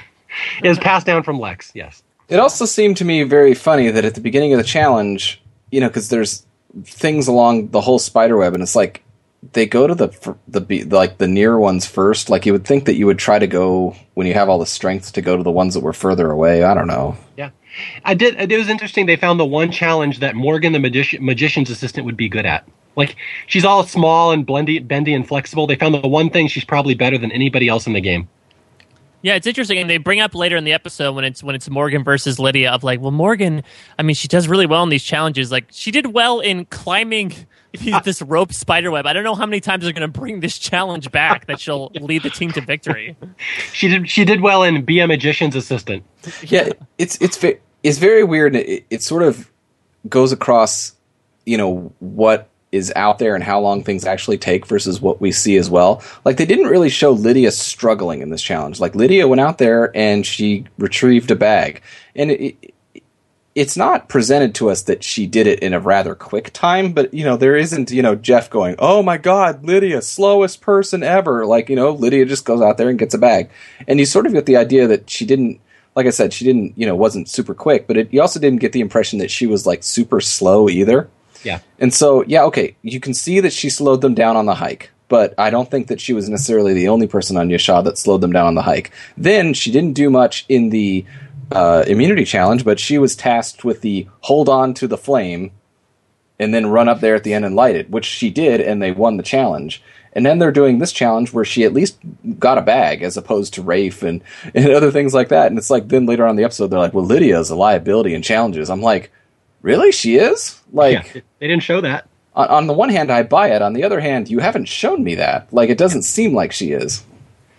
Yeah, there's a lot of tell, don't show in Guatemala. I've noticed that, which is the Very number one. Much so. Yeah, story writing 101. Don't do that. It's always show, not tell. Yeah. So Nakum does win. It actually gets, for all Rafe does in dysentery, climbing up a ladder and everything, it comes down like very, very close. Blake and Brian get the last bags, and they're like neck and neck. But Blake surprisingly has the second wind and is able to eke out a win.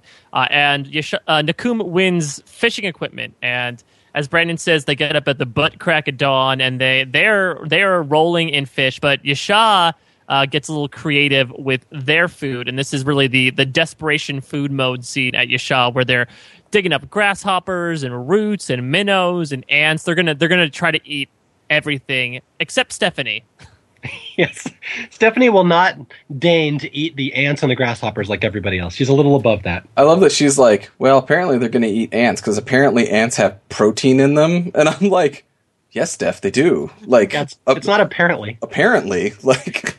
Not sorta stuff. I consulted a scientician before I went out, and he said... Yeah, let's point out that Rafe is a nature trail guide, so he does kind of know this stuff. Yeah. So when he says we can probably eat that, he's probably right.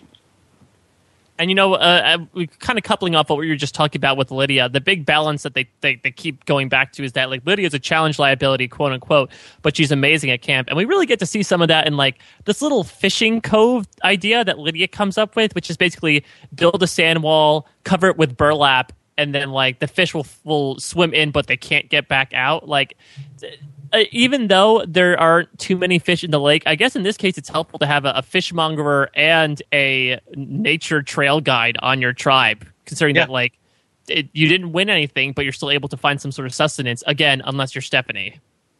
Lydia's from the Northwest. We all know that trick. That's how to catch little fish when you're at the beach. Oh, really? Yeah. I know you blue state New Englanders wouldn't get that. No, I'm more of a Brian Corden, so I'm it's a cool little trick, and you can see them already starting to build up the Lydia as lovable underdog storyline here, where, she's not good at challenges, she's tiny, she's 4'9" or something, she said, but she's going to do her best to make sure they all have food and prove her value to the tribe, and this is one of those neat little character scenes here. Also, she's a fishmonger, like you would, I know that fishmonger is not I'm the expert in all things fish, but it's like, the fact that she's got some technique to, get some minnows, it's like, yeah, that's expected. Absolutely. And it's one of those things, if they were to catch a big fish or a real fish, she would know how to clean it, cut the fillets out and everything. Like, she would have a very useful skill once they start getting, like, fish to eat and things like that. She wouldn't waste any fish like the other people would. Would she be like Nakum and use Bobby John's weird skin on his shoulders as bait for the fish? I'm not saying she would. I'm not saying she wouldn't. That's Lydia. Lydia's the classic wild card. So we get back to Nakum, and there are two big takeaways from this scene at Nakum. One is that Judd is looking for his own big hero moment, which he'll be able to actually get conveniently in this next challenge, which is literally stand in one place and be very heavy. So he's going to be great at that one. Yeah. So it was great that Morgan did good at the Be Morgan challenge, and now Judd's about to do good at the Be Judd challenge. Yeah, exactly. They're almost tailoring these challenges for these contestants. So, go ahead. I was going to say Stephanie's going to have the Have a Lot of Heart challenge coming up. And the major thing that we'll see immediate ramifications for is that Danny points out how athletic Shaw is, and she just casually throws the conversation that I'm a sportscaster and I know who Gary Hogeboom is. Which I guess according to your logic, Jay, she must be a very deep-seated sportscaster if she knows who Gary Hogeboom is right off the bat and purely by appearance. In preparation for this podcast, I was actually talking to my wife about this because, okay, I was a sports geek for a while in my life, and granted, I was not a expert on 1980s to 1990s backup quarterbacks in the NFL. That's not something that I was an expert at. But again, I know quite a bit about sports.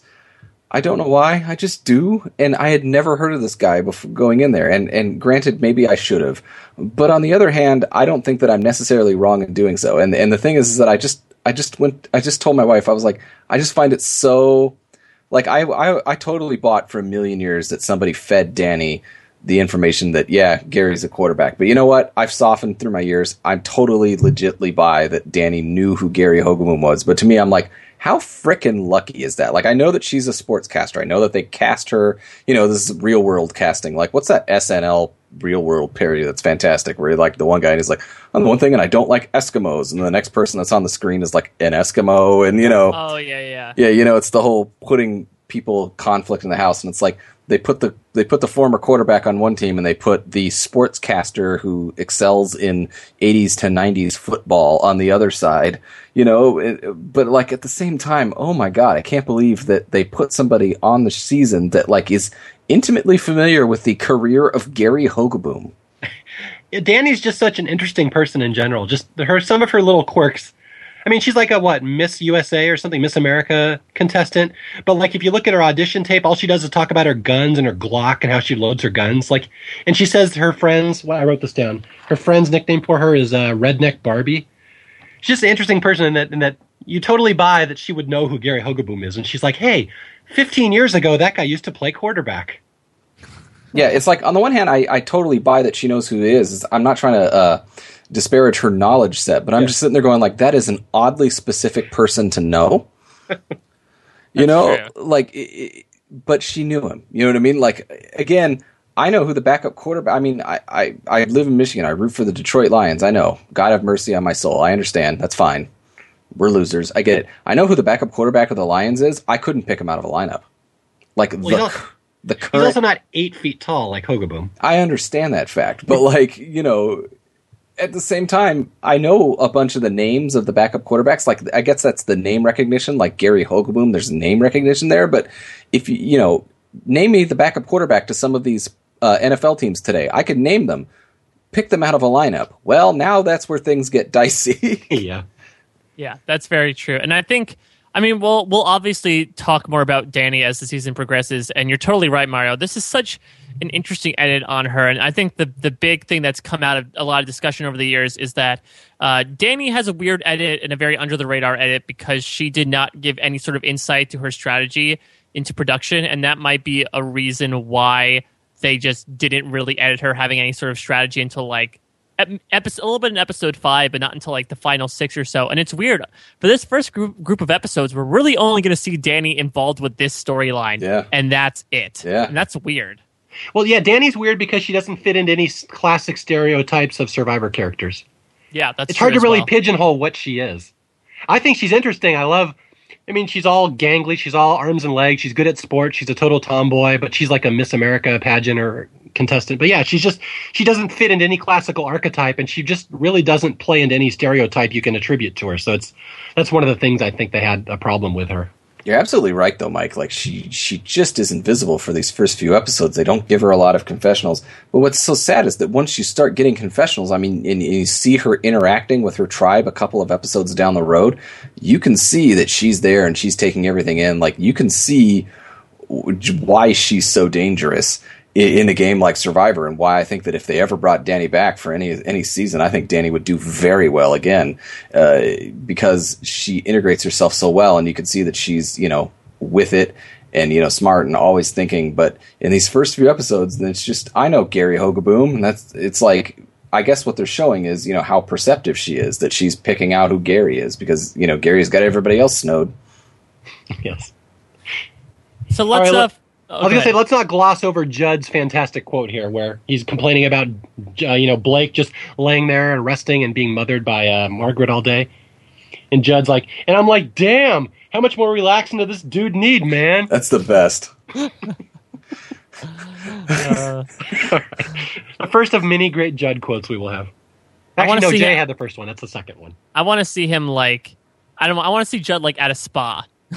And just going around and be like, man, why are these people laying around? So let's go to the immunity challenge. As Jeff calls it, a good old fashioned tug of war, where the first part of the challenge is pretty useless. It's everyone has a free for all, pull your tribe to the end of the end zone. Within a certain amount of time, which ends up, of course, being a wash because despite having Judd on Nakum, everything's pretty much even. But it really gets interesting when it goes into a sudden death, when it's just one-on-one battles. Which I love. I love that they had that. They were like, well, we're going to have the whole tribe do this tug of war, but it's going to have a time limit. And in the event that there's not a winner of the tug of war, we're going to go to individual battles. Like, they were like, there's no way that one tribe is pulling the other tribe across the line. Like, they just knew it. So they were like, we're going to have this first part of the challenge where all we're going to do is basically tire you out. I love that in classic Survivor style, they make it a tug of war, but a tug of war with an attack zone where you can go up and beat the shit out of people on the other tribe during the tug of war. And like you said, Jay, I mean, there's not a chance that any tribe is going to be able to drag the other tribe over in 15 minutes. But damn, if Bobby John isn't going to try his heart out to do it. Bobby John, I'd like you to run your head through that wall over there. Well, sir, I think I will run my head through that wall. This may be the all-time greatest Bobby John moment. It's, if nothing else, it's the greatest Bobby John picture. Oh, the image of him just freaking out as he's trying to pull him. So yeah. Yeah, it's like it's like if you want an alternative cover to Apocalypse Now, look at this picture of Bobby John bug-eyed dragging himself through the mud. And it's funny if you look at that picture, you see Margaret staring at him like, "What the fuck are you doing, Bobby John?" Oh my god, it's so good. But yeah, no, I mean, Nakum gets a pretty sizable lead, probably due in part to Bobby John just going apeshit. But they decide they don't really go anywhere, so they go to the one-on-one sudden death rounds. And the first one is Judd versus Gary. And right before it starts, Danny just throws a little truth bomb in there right before the match starts. What I love is that she disparages him too. Like, she says to Judd in the challenge, like, you're like a linebacker. He's just a quarterback. And she said before, she was like, yeah, Gary, he's a former quarterback in the NFL. But, quarterbacks don't have to be that athletic. Yeah. Well, this is the second time she's done that. It's earlier in the team challenge when she and Brian are scuffling in the middle when they're wrestling. That's when she's telling him, we find out later, she was telling Brian right to his face, by the way, that Gary guy on your team, he's a former NFL quarterback. So she's doing everything she can to out Gary here. Yeah. And so, man, I don't know if that throws Gary off, probably combined with the fact that Judd is just a tank in this challenge. But, Judd is able to, make it considerably farther. And the way these sudden death rounds work is that who's ever the furthest along after a certain amount of time wins. And Judd just gets to a certain point where he's good, and Gary just goes for broke and just runs back and decides to tackle him. I don't understand the logic of doing that at the last minute. I don't understand it either, because Judd had gotten to the point where he could use the rope for leverage. So he's slowly pulling. He's got, he's very clearly on his side of the map, and then Gary's like, I'm going to stop pulling in my direction, and I'm going to run over and tackle Judd right near his flag because maybe he thought he'd knock him unconscious or something. And drag him back. And then you have to drag a dead weight Judd across the. Oh my god. That's the thing. Knocking Judd on his side does not make him any lighter. How many damn hours can this guy be unconscious, man? You just got landscaped, bitch. So Judd gets the first flag for Nakum, and then the second round is Brandon versus Jamie, and Brandon gets it pretty handily. And then the third round, which is very interesting, is Judd versus Jamie, and it looks for a second that Jamie is gonna be able to grab the flag and make things a little more interesting. But then Judd has his big hero moment, and he's able to make his surge in the last 5 seconds of the challenge and just pull ahead enough to win. And what's funny, it's all the relaxing in the challenge that got him to the glory. So just like he was accusing Jamie, it's all that relaxing, man. Exactly. So this is sort of what I was going to start bringing up. First of all, it's documented in Survivor. When we see a challenge that's like, oh, it's going to 3. Like sometimes in Survivor, the challenge actually went to 5, but they sort of pare it down for television and stuff like that. Like, I don't know if this actually went to 3 or if there were, they had to go to 5 and there were more rounds in there. I don't really know. It just seems very odd because Jamie went the second time against Brandon. And I mean, Brandon just thoroughly schools Jamie in this challenge. Like, this is the most lopsided of all the ones, is that Brandon basically drags Jamie over. Brandon physically gets the flag. Like in the first round and the third round, the winner is just basically on the rule that they were the most on their side by the end. But Brandon literally just manhandles Jamie to the point where he can walk over and grab the flag and win that point for Nakum.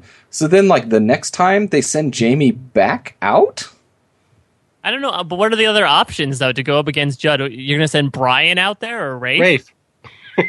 I would Maybe try Amy. something. I mean, Amy might have had a shot. I don't know. I don't know, Mike. I'm not saying that necessarily is, but like, this is the beginning of like, yeah, Jamie, he's a big, strong guy, and it's like Jamie just gets schooled in all of these sort of challenges, and they send Jamie back out against Judd, and he gets like 2 inches over on his line, and you can see like Jeff counting down, you can see Judd shaking his head. You're like, Judd knew that if he's not going anywhere, and he could pull Jamie whenever he wants, and he just pulls Jamie like 2 or 3 feet, in a couple seconds and wins the challenge. And I'm just like, well, there goes my faith in Jamie. But they're going to keep trotting Jamie out in all these challenges, and he's going to lose spectacularly most of the time. And I'm like, well, maybe going to the Jamie train's not exactly where you need to go here. No, the Jamie train is a very decrepit train. There's bums living on it. So Nakum wins, and they're starting their challenge domination that they'll have for the next couple of episodes. And as they get back to camp, we talked before about returning players being brought up as targets, and it actually seems for like a millisecond that Jamie is targeting Stephanie, but then Gary immediately turns down that notion. Mike, it's actually a millimeter of a second. My apologies. For like a millimeter of a second, man. Yeah, Jamie's pushing to get Stephanie out of there, but it's just not going to happen because they need her. There's too many weak females. They just can't get rid of Stephanie when there's people like Lydia and Morgan and Brianna clogging up the vote still.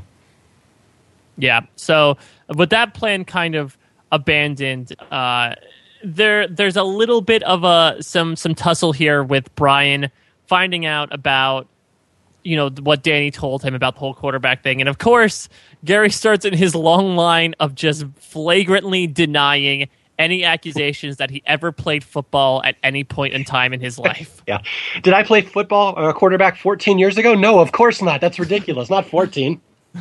What about 15, Gary? I have to go to the bathroom. What's that? Well, what I love is that they just bring it up. They're just like, Gary, were you a quarterback? And he's like, me? No, the other Gary. But I was asking about Lydia. If Lydia played quarterback, he's no. At some point he's like, I wish I had, or something like that. But that'd have been awesome if I played for the Cowboys for 6 years. By the way, we were glossing over Stephanie's little tirade here about how dare people would want to vote her off. Because, here we go, one of the most famous Stephanie LaGrossa quotes ever. Why would they vote me off? It's retarded. So thank you, Stephanie. The inspiration to millions of young girls.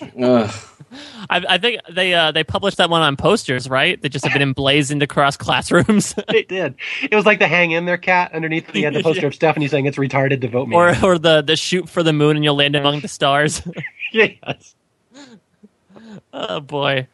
So as we talked about before, it really becomes a choice between Morgan and Lydia, the supposed weakest link in camp versus the supposed weakest link in challenges.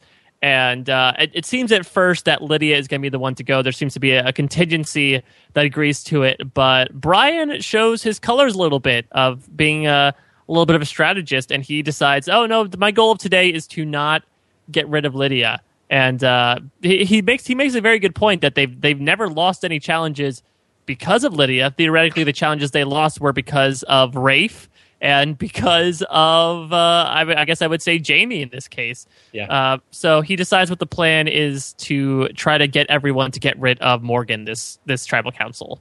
I have to say, I know Brian is a very popular player among internet people in particular. He's among Survivor Sucks and other message boards. They always love Brian. I've never been the biggest fan of Brian, and every time I watch Guatemala, I'm reminded why. It's because he's one of these guys like Russell that thinks that he is responsible for everything that happens in the game. And this is right here. This is this narrative, what drives me crazy about him, that I'm going to save Lydia, so then Lydia gets spared, and he takes credit for it. I totally saved Lydia, even though there's 8 other people voting, and I'm sure they all have different motives. But yeah, Brian is going to go on his little crusade here where he himself is going to steer the narrative and make it happen like he wants it to happen. Yeah, it's very weird, and it's something that's very cacophonous when you watch it, because he recognizes that Lydia is going home. Because, sometimes, like, I think Lydia sort of knew that, her name was being bandied about. But what Brian does that is positive in this scene is that he recognizes that Lydia is on the chopping block. And he talks to Gary and, sees that Gary has got some sway. But then he also goes to Lydia and says, look, Lydia, if you don't say anything, you're going to go home. Like, he's just like, Lydia, I think you're going home. And Lydia's like, yeah, I think I might go home too.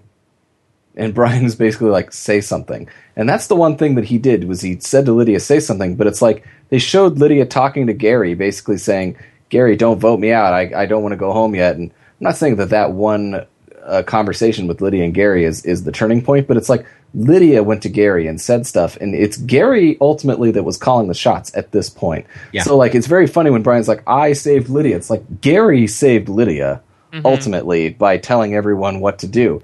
And Lydia going to Gary might have been the catalyst, and Brian telling Lydia to do that is a catalyst, but that is a very friend of a friend of a friend of a friend telephone purple monkey dishwasher way of saying, yeah, I totally controlled that vote tonight. It's like, you didn't control Jack, dude. It was Gary that controlled it. Yeah. I was going to say, that's what I take from that scene, is that Gary's the one calling the shots. Yeah. That's the only thing I take from that whole scene. Yeah, Gary's the one that's kind of deciding what's going on.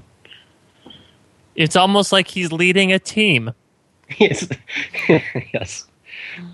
But yeah, it's interesting here that something I think that Yasha does that's very smart is they don't want to split the vote. They're like, well, we have to get rid of somebody, but we want to appear unified because it's really all about team unity at this point. And this is something that Rafe stressed to me many times when I talked to him about Yasha, that he said, there's really 2 types of seasons. There's the ones that are ultra strategic, which is everyone's just gunning for strategy from day one, which is like more of the modern seasons.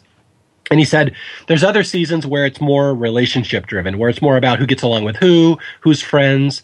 And he said, Guatemala was very much a relationship driven season. Like, Yasha really was very tight. So it was a concerted effort to make it stay tight. And he said, that's something you'll see over and over in the season, that the relationships drive the votes, not so much the strategy.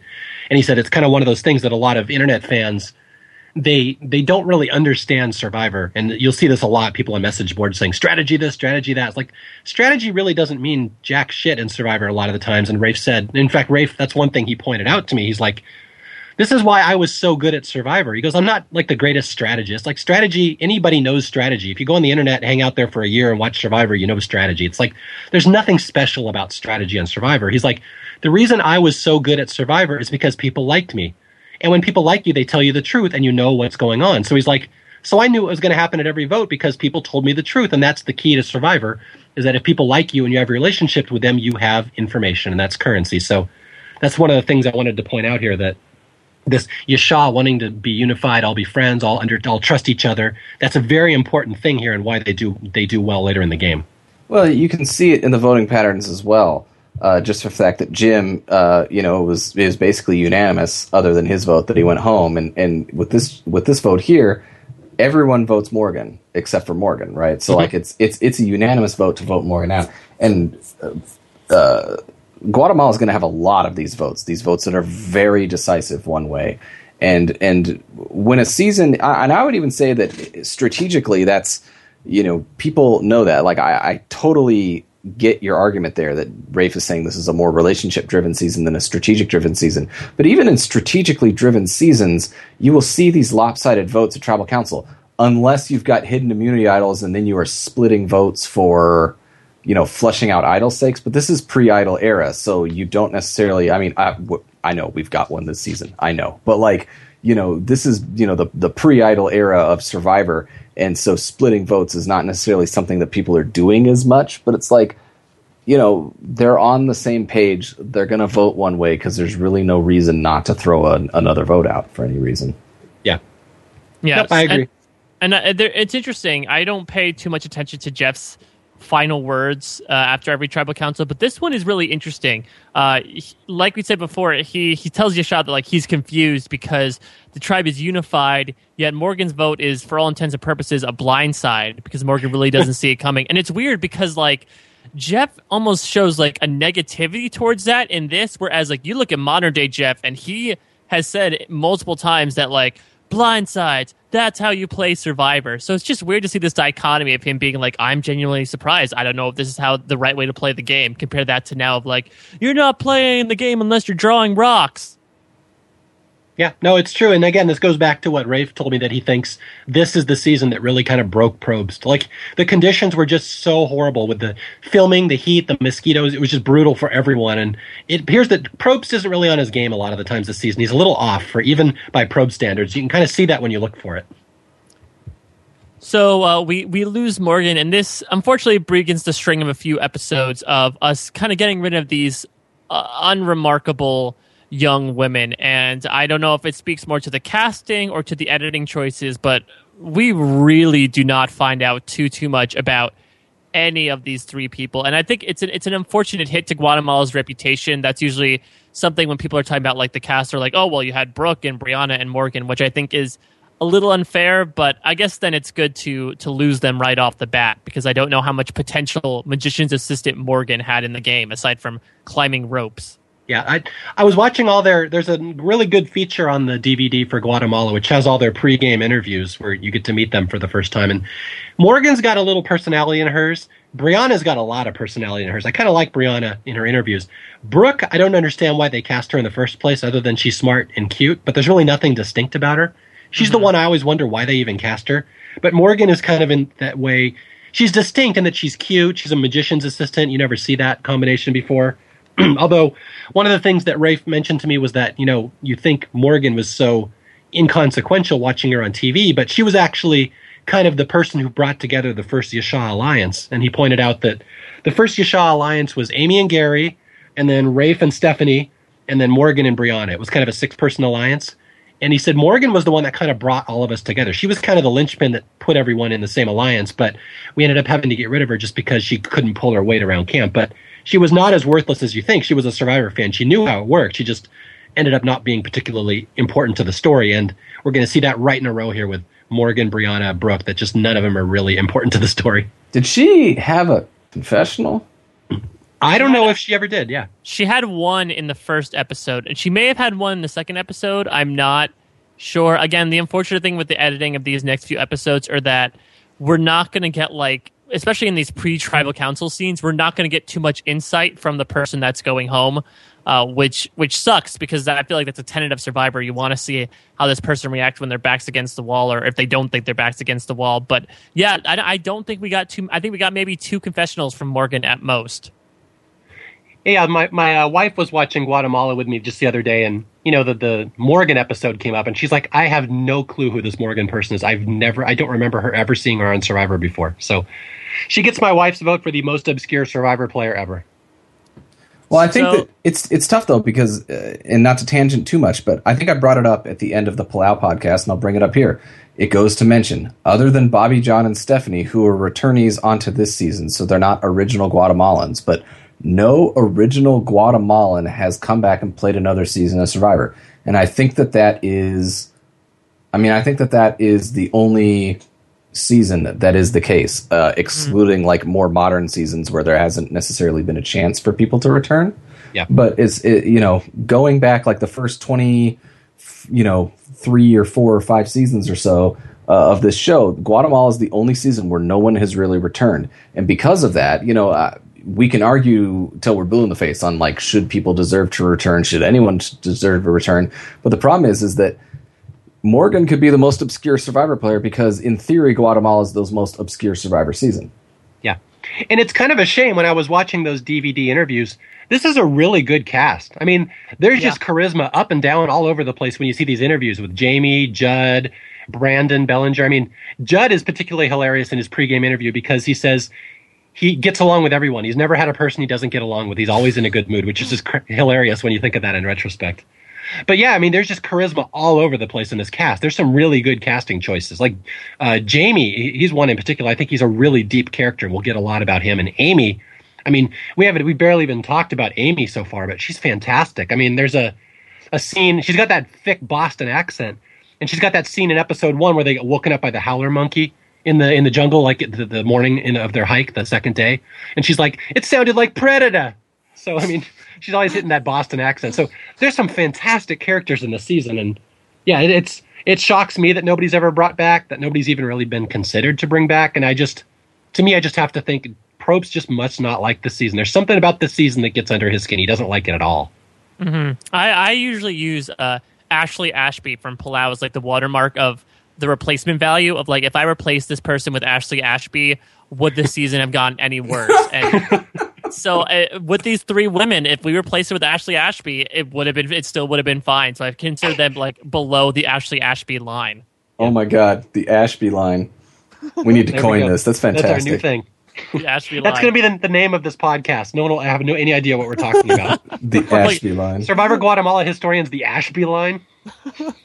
So let's dive into episode 3 here. So despite getting rid of Morgan, who is supposedly the weakest link in camp, Lydia almost immediately points out that there is a more of an all-around weak link in Brianna. And again, we hadn't really heard much about Brianna in the past 2 episodes, but this is really going to be her big episode where the editors are like, Brianna sucks. This is why. This is how she went home.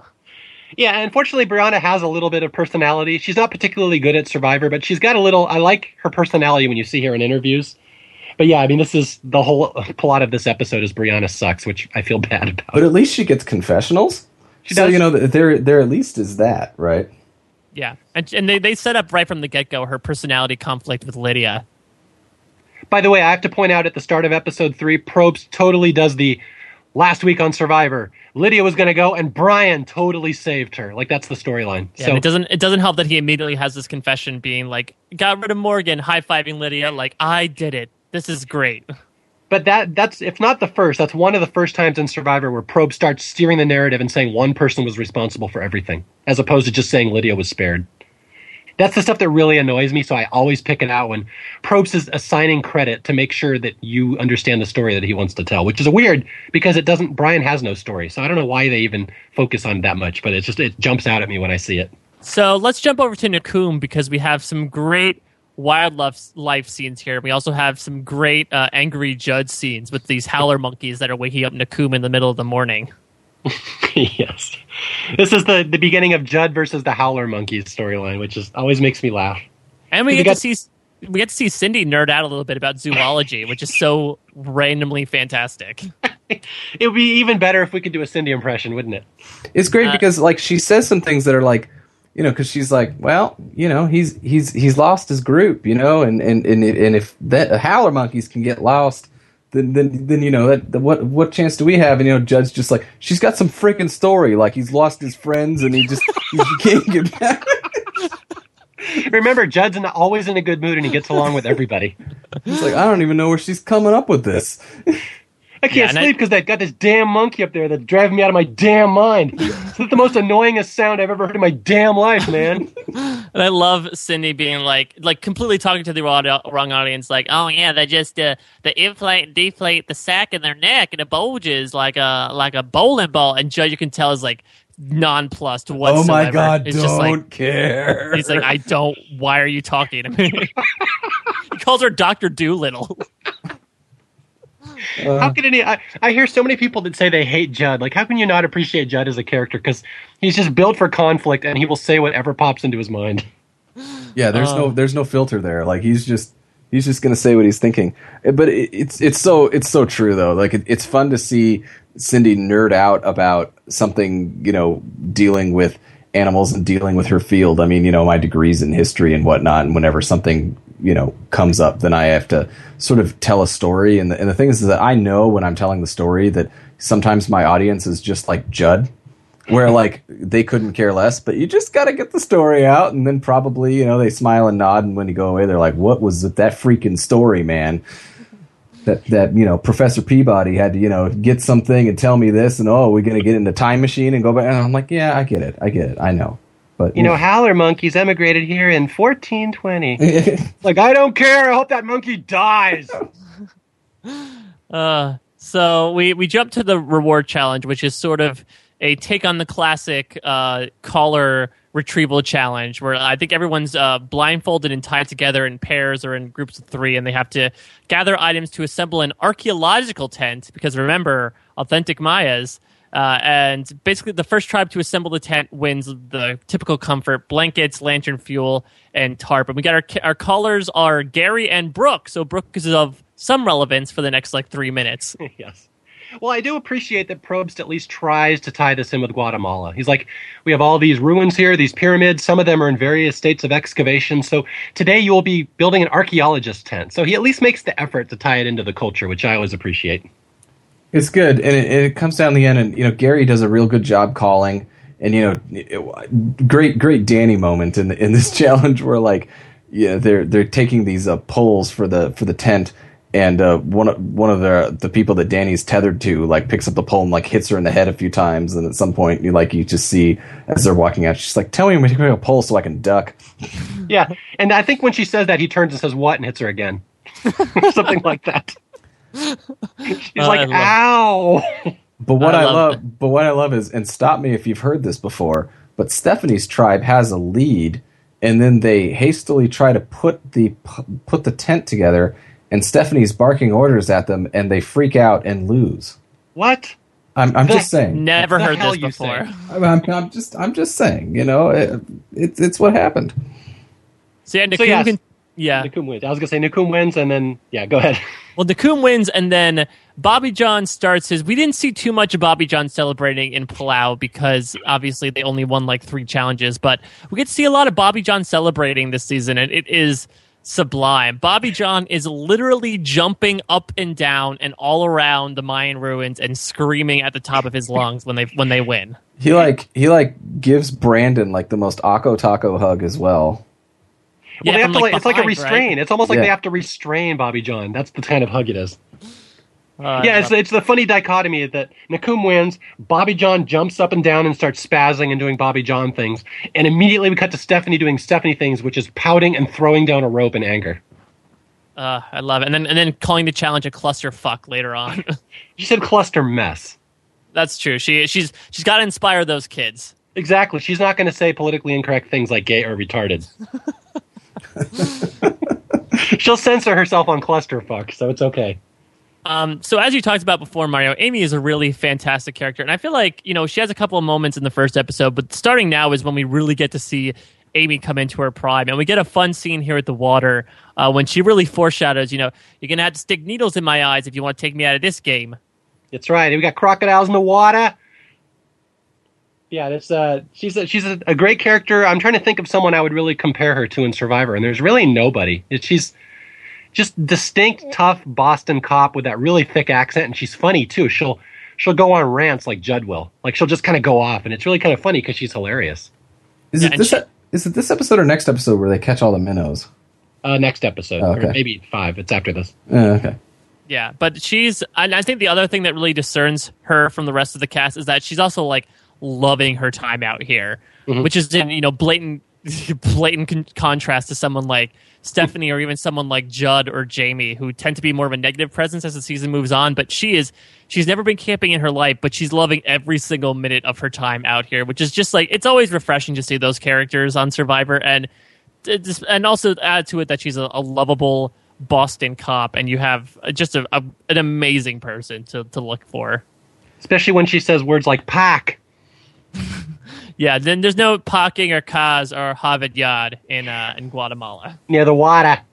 Wow. But yeah, there's a great scene there where, Amy, Lydia, and Stephanie are just all joking around and complaining about the conditions, and they're just bonding like, what people do on Survivor. And you cut over to Brianna sitting next to them, and she doesn't say a word. And I just love little scenes like that. You can see why Brianna gets voted out later. I mean, she's useless in challenges, that's one thing, but she really doesn't take part in the conversations like the other people do. She just kind of sits there. And this is just a little subtle scene you'll see here of them all talking and Brianna off to the side, just basically staring down at the ground, not really participating. So did Rafe have any insight, do you know, as to like how close of a pair Brianna and Morgan were? Because if you said before, like the majority alliance at Yasha for a while was those 3 pairs, I wonder if losing Morgan really separated Brianna from the rest of that alliance. Yeah, I don't know that question. I could try to find out. I've never heard that. I'm assuming Brianna and Morgan must have been close, just because I don't know who else Brianna would have been super close with. You can see she's not really close to a lot of people. But so I don't know for sure, but I'm guessing they probably had to be fairly close because they're the 2 weakest ones, and they probably bonded over that. I mean, they had something in common. Like, well, I guess we don't fit in with the stronger ones around here. I also want to know as well, because this is just a food thing as well. Mike mentioned it earlier that they received, in at camp they were given some pots, and they were also given like a mortar and pestle, because usually on Survivor the main staple that they get in the background is rice, and sometimes they get beans, but it's something that they can throw in a pot and cook, and it's just sort of that stable little bit of food that they get in the background. But in Survivor Guatemala, it seems that they were given corn. Mm-hmm. Yeah, well, remember in Amazon they got the manioc? Yeah, they had the manioc. Well, yeah, so I think Survivor really tried hard back then to make everything cultural. Even with the cultural staples as opposed to rice, they would pick what Guatemalans would have eaten. Right, I get that, and I love that. Here's the thing, though, is that corn, of course, is very notorious. Like, unlike rice, where you have the rice grain and then you just you boil the water and you put the rice in and it cooks. Like, you can't just throw corn in a pot and it cooks. Like, you have to sort of mash up the corn. That's why there's the mortar and pestle and stuff like that. You sort of have to then mash it up and then kind of soak it in the water and do some stuff. You have to make kind of the niche tamal that, was there in the Mayan thing. And I want to know, were they given a tutorial on that? Was there a how-to? Like, that's something that there's a couple extra steps with corn. And I'm wondering, did they get a lesson in that somewhere along the way? I'll try to find that out. I don't know. And again, a lot of people said, hey, why don't you just get Rafe on the show as like an interview? That would be great. Unfortunately, I looked into that. Rafe, writes for a TV show, and he says he has contracts that forbid him from giving formal interviews right now. So he would love to be on the show. He can't. So I can't really talk to him. So that's the thing. I don't know if I can find out that answer. Yeah.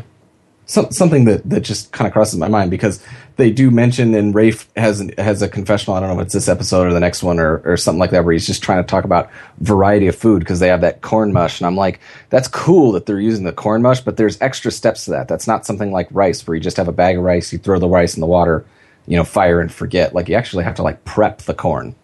I don't know. Well, Brianna says she's a major asset because she's prepping the corn, but if she's not doing it correctly, I guess it's okay that they got rid of her. Well, it's not like super hard. It's just an extra step, right? But whatever. So we go over to Nakum, and as we talked about before, the river, the lake is populated with alligators or crocodiles or some sort of dangerous amphibian. And but Nakum has had enough, and a few people, specifically, I think it's Brandon, Judd, Bobby John, and Danny, decide to just paddle out and just jump into the middle of the crocodile-infested waters to just hang out. And Cindy's just shaking her head. Yeah, leave it to the person who knows the most about animals to be like, yeah, well, you probably shouldn't. And they're like, well, we can see the crocodiles, so we're here and they're not there. And she's like, they hide in the water. That's what they do, is that they hide and then they come out and bite you. So I don't really understand why you would do that. So she's kind of, she knows a lot about alligators and stuff, and so she's like, well, they could be out there, but as Bobby John said, well, sir, sometimes you just have to be in the water. To be fair, I'm sure she told this to Judd, and Judd was just not receptive to it. Judd Sargent's Safari Planet. Well, you freaking talking to the alligators out there, man? Do you know when they're going to damn attack me and damn bite me? Bite me in the damn neck, man? Yeah. And we have a nice little, again, another fun quote from Brandon about, I've never felt more alive in my entire life, with a nice little smirk on his face.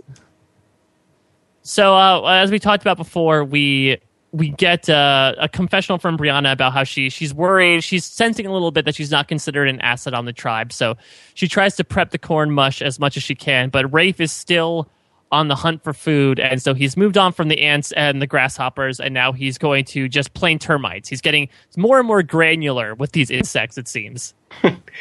Stop it. I'm not going to be your friend anymore, Rafe. Oh no. She's been threatened with the ultimate ultimate threat to not be Stephanie's friend. I love that she uses that threat twice. She uses it on Gary later when he tries to eat the termites. I'm not going to be your friend, Gary. Yeah, because there's apparently some protein in those termites. Again, Rafe is a nature guide. He kind of knows this stuff out there. No, nobody would know as much about being out in the wilderness as Stephanie. Yeah, I got nothing. We're good. Well, let's pop over to Nakum, because now we have, as we talked about before, Margaret kind of disappears for episode 2, but then we start getting a little bit of the storyline of Margaret is annoying the hell out of the rest of her tribe, where I think the guys want to put up a canopy, and Margaret's instructing them about, like, no, if you want to do it this way, you have to put it up like this, and the guys just kind of say, fuck it, and they just put it up like a big circus tent. Which, on the one hand, Margaret's not winning any favors by, trying to, assert herself into something that, was started by somebody else. But it's really funny that, like, Bobby Johnson's like, I'm a grown man. Well, so you cannot tell a grown man what to do. It's like, first of all, sexist. Second of all, like, she was telling you to lie back and all these sorts of things in the few days when you were, like, practically dead and you weren't really complaining then. So now that you're feeling a little better, you're like, well, so she cannot tell me what to do. It's like, yeah, she probably could, dude. Honestly, she could. And she has. Yes. It's Bobby John's gotten over his Stockholm syndrome at this point. Yeah, this is the start of the Margaret is annoying. Margaret's no longer our hero now. She's playing the damn mother hen role, man. And Sydney told me about those hens. Yeah. So Tree Mail comes and it has all this body paint, and Danny is stoked because if there's one thing we know about Danny at this point is sports. And Danny just again compares it to going to a cheap football game, and that's all we hear from Danny this episode. Yes. And we get they get the feather, they get the feathers, they get the face paint, they get those like straps and bands they could wrap around themselves. And Brian channels a little bit of Bobby John in his team huddle here, where he's just spitting out a bunch of stuff about how they're underdogs and how they need to get a win, and he's trying to pump them up. But considering that their leader is like sullen Stephanie, they are not pumped up anytime soon. It's funny that speech, Probst refers to it later as Brian gave them a pep talk that pecked them up before the big challenge. But if you watch the challenge, Brian's annoying people because Jamie tries to put his hand over Brian's mouth. It's just one of those little moments I always laugh that Brian gives the big pep talk and Jamie reaches out and it's like, all right, shut up, dude. Yeah, he's a motivator. He's on the same level as Alexis from Survivor Fans vs. Favorites in terms of being a motivational speaker. He's that guy. It's tough because he's trying, right? Like you can see with him with the strategy, right? Like he's trying. He's a smart guy. He's out there. He's trying to affect himself in this game, and that's cool. I applaud the effort, right? But it's like he's strategically not holding sway right now. Gary's sort of calling the shots. And so then he's going to try to lead the sports pep talk. But it's like, Brian, there are people out there that actually play sports. Like, you can try, but... That landscaper in the corner, he's looking pretty suspicious. Yeah. So yeah, no, he bleeds Yasha Blue. That's the best you can say about him. He bleeds the Yasha Blue. And he's platinum. So let's get to the immunity challenge. It's the oldest Maya game, court ball, which is a little bit like slam ball. Was that what it was called when it was like basketball on a trampoline? Oh my God! Do not diss slam ball. Slam ball was the best. Ironically, court ball is the oldest Mayan game and also the newest Mayan game. It's the only Mayan game I know of. That's true. I don't know how many other games they played. Also, when you learn about actual Mayan court ball, like what they played on Survivor is nothing close to what that is. So like I love it when like in the middle of challenges we've already hinted like just like that's how they do it like the Maya, and I'm like, no, not at all. Nay. In fact, just the opposite. Oh no, I'm sure the Maya, strung up the big cargo net and got all those camera people to film them. Yeah, this is like the Wii version of court ball. It's not even, okay, I'm not going to give the history lesson because it's a story, but suffice it to say the court ball that the Maya played, hands were never used. Couldn't be used. So, like, all of the bull crap that they were doing in there, like, first of all, wrong-o right off the bat. But anyway. Could they use picks? Yeah. Well, if they knew how to set a pick. Could people travel? That's not what the game was. Did they alternate between male and female? Did the Mayans do that? Oh my god! All right, first point scored. 2 females in. Og and Mahala go in. Mahala. That's horribly offensive towards. I apologize for any people of Maya descent listening to this. Man, out of our 12 listeners, at least 3 of them were Mayans. You just fucked us, Bloom. I'm sorry. So, I mean, for you those don't of need to worry about it. They mysteriously disappeared. That's true. So, for those of you that might not remember what korfball is, basically they're on a giant cargo net. They have to throw a ball through any number of hoops to score a point, and the only rule is that as soon as you pick it up, you have to throw it. It's sort of like an ultimate frisbee thing. You cannot run with the ball. So, I guess we can give a few highlights here because it goes for a while. I think it's like first to 3, 5, 5. Like they do a lot. Yeah, it's like a lot of points, and the only really resemblance to anything Maya korfball is just the fact that the hoop is the sideways hoop, and that's really it. Like other than that, then it's just American hokum going around with the ball and the net and everything, and the rules, the ultimate frisbee rule of once you have the ball, you can't move. So the Mayans didn't use a Rawlings basketball dressed up with black threads around it? They sure didn't, Billy. So the big highlights here come from the all-star team of Steph, Lydia, and Brianna. Both times they're on, because the first time, but in both situations, Steph has the ball, and obviously Danny's going after her because Danny's by far the tallest, and she's the gangliest, as Mario brought up before, so she's obviously the best blocker. And Steph has nobody to pass it to because Lydia's just running around, and Brianna is standing on the other side of the court both times, just not moving. Yeah. So the first time Lydia picks up the ball and just runs with it, and Jeff just stops her right there, he doesn't. I think he just gives it to Nakum. He doesn't give Nakum the point. This is an attack zone thing. Yeah, if it was modern probes, he would have chewed Lydia out for the next 2 minutes about how useless she is. Yeah, Lydia got beat by a bunch of rules in this case. And then in the second one, this is the infamous pick setup where before they get onto the net, Steph is just trying to inspire her team members by planning to set up some sort of pick, but neither Lydia or Brianna know what a pick is. All right, there's a lot of confusion over this. There's a lot of people that have written in and saying, oh, Stephanie didn't even know what a pick was. A pick wouldn't work in that situation. I will defend Stephanie's honor here that she was absolutely right. A pick in this situation is she's telling Lydia or Brianna, go over and screen the other person's defender, block them. Like Lydia, run around, block Cindy, and then Brianna can run past Cindy and get open for that. She's telling them to do something to block the other person's defender so they can get open. So Stephanie is absolutely correct. Her terminology might not be the best, and she's not good at explaining it, but in theory, what she is saying should work, and that's how you play that sport, and that's why she's so frustrated, because no one's doing anything to help her. Yeah, the way to win in that one, you saw, I think that Yashad did it once or so, and you saw it executed, and how it is that you have somebody surround the ball, and then you create a little bit of confusion. You do one outlet pass to your one teammate, and you have your other teammate sprint toward one of the hoops, and then when you get the outlet pass to your other teammate, they then throw the long pass down to your semi-open teammate, who just then grabs the ball and then throws it in the hoop. So like Stephanie's just trying to set up a play is what she's trying to do. She's trying to just create the separation so that you can get like the one pass to the one pass. And it's like,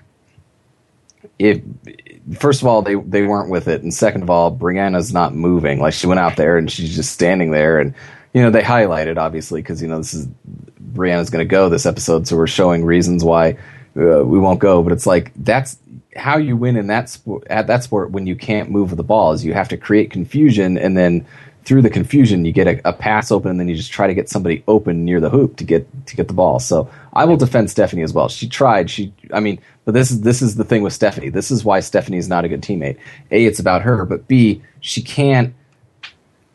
Like, okay, I teach. I understand that fact, but it's like you have to like get your point across, and she doesn't. She's just like, do you know a pick?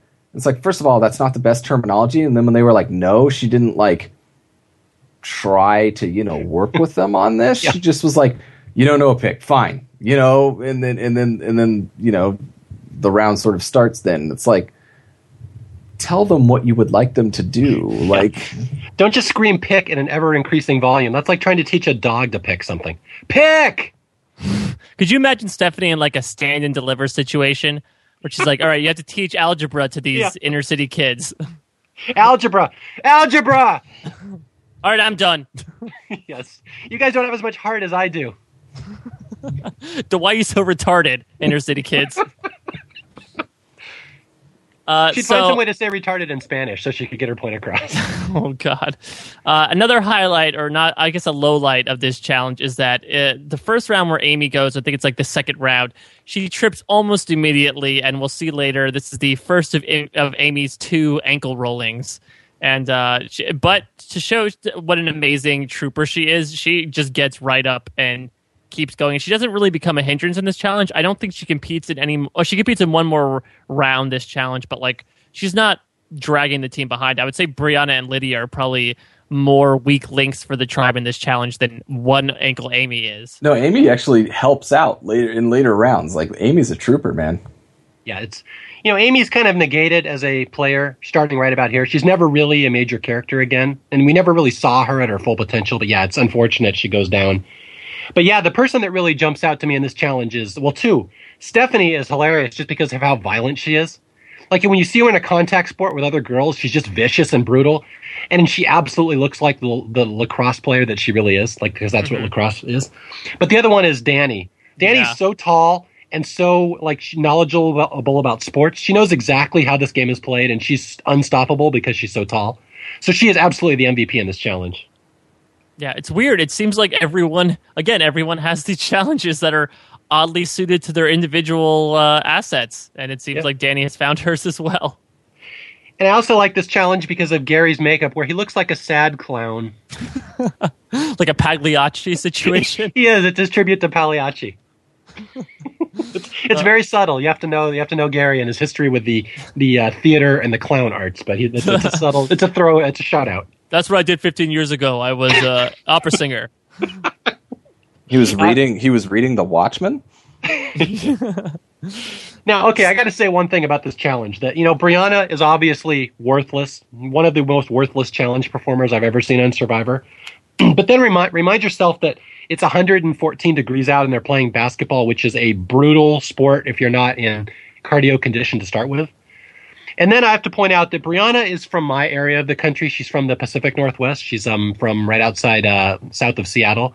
In fact, if people are familiar with the area, she was a perfume salesman at South Center Mall right by the airport. So people from my area of the world cannot handle heat over about 80 degrees. Like if it's 90 degrees, I don't go outside in California because it will fry me. I'm like a polar bear. Northwesterners cannot handle heat. So a Northwest girl trying to play basketball, which she's never played, in 114 degree heat on no water. I mean, there's a reason she had no energy. I totally can appreciate her. She should be doing something to move to at least appear like she's helpful, but I can totally see why she had no business being out there in that challenge. She was dying out there. Yeah, those were extreme circumstances. And I think, again, some people have said that that's probably one of the toughest Survivor challenges ever, just because, as you said, Mario, they're doing this extremely physical activity in 114 degree heat. Yeah. I'm still completely surprised that nobody once again passed out in the middle or after this challenge. Yeah. And again, you're running on an uneven surface, which is ridiculously hard to do if you've never done that before. And that's what got me when I was on that ropes course in Mexico, that we were walking on an uneven bridge where you're bouncing up and down. Just that movement alone is so much more exerting than you think it's going to be, especially when they're running up and down on this net. That was a tough challenge. So Nakum wins. They continue their streak, and this is just sending Stephanie deeper and deeper into her spiral. For these first few episodes, we get a lot of like Steph saying, "Why me? Am I cursed on the tribe again?" She actually brings up a really interesting parallel that once again she's on both A, another tribe that loses all the time, and B, on a tribe where someone breaks their ankle, which is like a weirdly odd parallel. Yeah, but again, I feel like I'll be defending Stephanie a lot in this podcast where, yeah, it sucks. She's got a negative attitude. Woe is me. But, everyone else here has lost 3 challenges. It's like, okay, that sucks. Stephanie has now lost, 15 challenges? Yeah, so there's a reason her level of frustration is a little higher than everyone else. And that's the thing. It's like Stephanie's kind of broken by this point. It's driven her mad that she loses so much. So where she's not really fun to be around, and I totally think it's funny to just listen to her whine about her own storyline. Like, you have to think of how much losing has been beaten into her head the past year and a half. It's just got to be. It's everyone compounds it that much more. Yeah, and I like how she kind of rambles on about how Brianna had her head literally up her butt the entire challenge, and Stephanie had to pull it out. That was a great quote. I love that quote. Completely up her butt. I had to pull it out. And then she bags on Lydia, the useless fishmonger. So the ultimate team player here, Stephanie, just bagging on all of her teammates. Mm-hmm. So the other main focus of this scene for a little bit is Amy's ankle, which is understandably extremely swollen after the tumble she takes. But I mean, she shows herself to be a trooper. She says, my ankle will be falling off. My ankle will be falling off if I had to quit. So I don't think we're going to see Amy go anytime soon unless she's like mercy killed and given the Jeff Wilson treatment. Yes. So right before the vote here, this is one of the harsher quotes in Survivor history. I forgot how brutal this was until I heard it, where Jamie taking digs at Brianna before she's voted out. Yeah, Jamie says, "I like my girls crazy and pretty. She's neither." That's pretty harsh. That's a pretty brutal quote. There's an interesting dynamic that I'm wondering was not shown too much on the show. I feel like I heard somewhere that Jamie and Lydia had a close relationship. Did Rafe talk about that at all? Because I can kind of see it in scenes where like Jamie and Lydia are talking to each other. You mentioned how they were in that minority alliance on Yasha to begin with. It seems like they'd be two unlikely people to get along, but I remember hearing somewhere that they had a close relationship. Yeah, I heard that Yasha in general, they were all pretty close. But Lydia in particular was close to just about everybody except Brianna. Like, they all kind of rallied around Lydia. She was like their heart of their tribe. And this is something that Rafe told me that, when the episode started airing on TV, he was shocked that Lydia wasn't presented as a bigger character. Because when he was playing the game, he was like, that was kind of the talk around everybody on the tribe that this was going to be Lydia's season. She's the big sweetheart. She's the star. Like, Rafe, he said, when I'm out there, he knew Survivor. Again, this guy knows the show. He's like, this lady Lydia is going to be as big a character as Colleen was in Borneo. That was his assumption or his assertion when he was out there. In fact, that he had to vote Lydia off at the end. He thought he was going to be hated for that because he thought she would be such a huge character. So, yeah, she was very popular and she had good relationships with everybody. And I wouldn't doubt that she and Jamie were pretty close. Mm-hmm. Yeah. So it's just weird because, like, I don't know. It seems like we don't see too much of like Brian saving Lydia this episode as he claimed to do last episode. It seems more like a Jamie thing. It seems like Jamie's more so leading the charge to get rid of Brianna. At least that's what the editing shows us. Maybe it's because Jamie delivers better sound bites, as mentioned before, about how Brianna kind of sucks. But it's weird. It seems like for not really appearing too much in the previous two episodes, Jamie kind of steps into the forefront here to lead the charge against Brianna. Jamie, again, we'll talk more about this in part 2, but I think he's the most interesting player in this season, and I've always thought that his arc goes from complete asshole to really nice guy to complete asshole to really nice guy. It goes all over the place. And you can see that right here. Yeah, he's just digging on Brianna, which is one of the worst quotes I've ever heard. But yeah, he is kind of sweet at the same time to some of these people. So you'll see him go back and forth the whole season. So we had this little sit down of Brianna trying to save herself where she's I think she's like sitting down with Steph. She's like, I love this game. And, I don't trust Lydia for a second, but it ultimately falls on deaf ears as once again, it's unanimous. Brianna's gone. Yeah. It's tough. It's tough too. Cause we got confessionals from Brianna earlier in this episode where she's just like, I don't get along with Lydia. And there's that Akko moment where like, they're both sitting there and could brain later. Oh yeah, I think so. And you can just see that they don't really have any chemistry with each other. But it's like, as you said, Mario, everyone kind of likes Lydia and everyone's very tight with Lydia. So when you go and you go, Lydia sucks, it's like probably the wrong person to pick on. Yes. So there here goes forgettable young woman number 2. Though again, as you said, Mario, she had a glimmer of personality, I would say, in this episode, and she does urge her tribe to kick some Nakum butt. But Brianna, we slightly hardly knew ye as we move into episode 4. Now, is this Tribal Council? Is this the one where Jeff points out Steph's winning statistics? No, that is Next episode. That's this episode. Yeah. Oh, okay. After the switch, when he says she's like 4 for 21 or something. Oh my God, Stephanie! I can't wait for that. But again, that's the thing why I say Stephanie's just kind of snapped and is broken by this point. Imagine having that over your head, and when you're like a division, what is she? she's an elite college athlete. She's not used to being 4-21. Yeah. So Nakum, it seems like this was back when the elements were still kind of a big focal point on Survivor in terms of editing, and it seems like we get segments on it every episode in Guatemala this far, and we start off with it here where Nakum is both complaining about the heat and more so it seems the mosquitoes, and I feel like for the first time since Marquesas we really get the gross bug bite close-ups on people's legs over at Nakum. Yep, and as Judd points out, swatting them only works for about a millimeter of a second. And it seems like he's an early SNL fan because he compares them to the killer bees. He does, yes. He's a big fan of the classic SNL days of the 70s. You ever seen the killer bees, man? Yeah, 15 years ago, Gary was not playing in the NFL and Judd was studying SNL history. I'm surprised he'll get his cheeseburger in a couple of episodes, though, so he'll be good.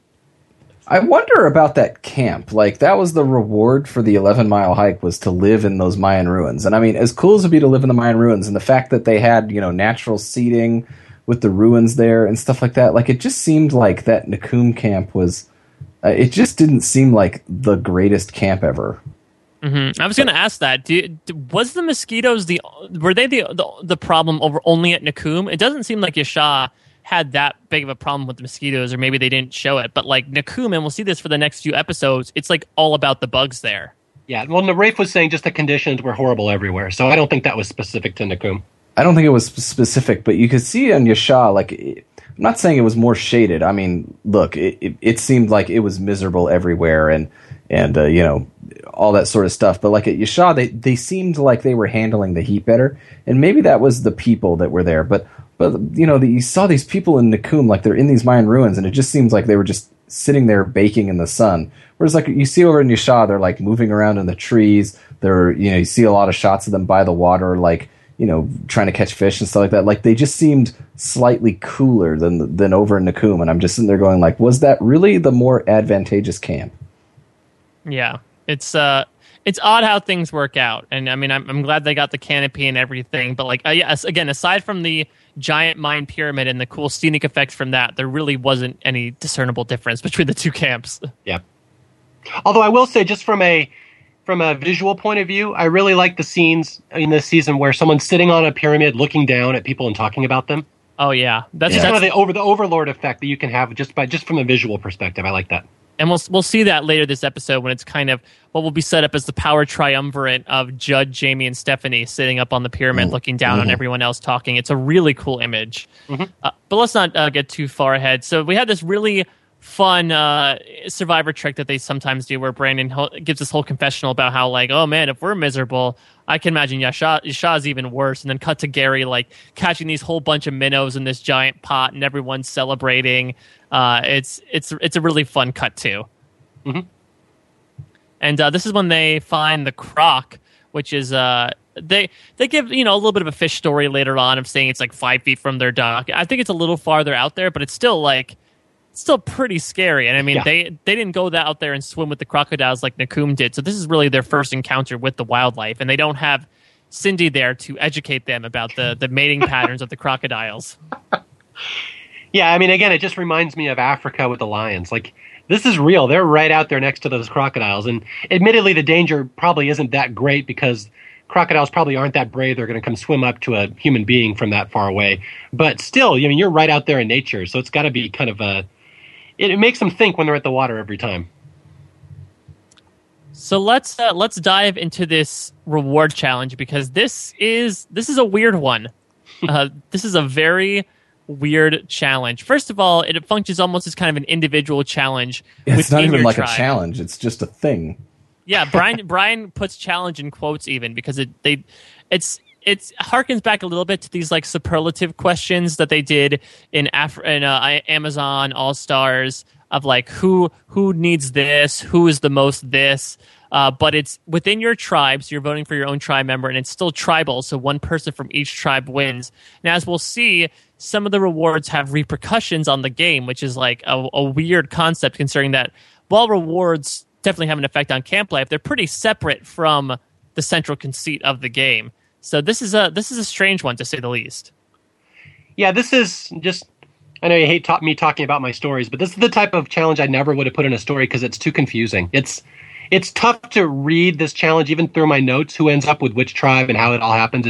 It doesn't happen very quickly and organically like most twists. It's a little complex for its own good, and it's funny because I was watching the early show segment of after Brooke gets kicked out here. That the early show anchor says the exact same thing. She's like, it was kind of confusing following who got put on what tribe and everything, and she goes, I had to watch it a couple times to see exactly who ended up with who and what bonds got broken. So it's just kind of a confusing episode here in terms of storyline. It is.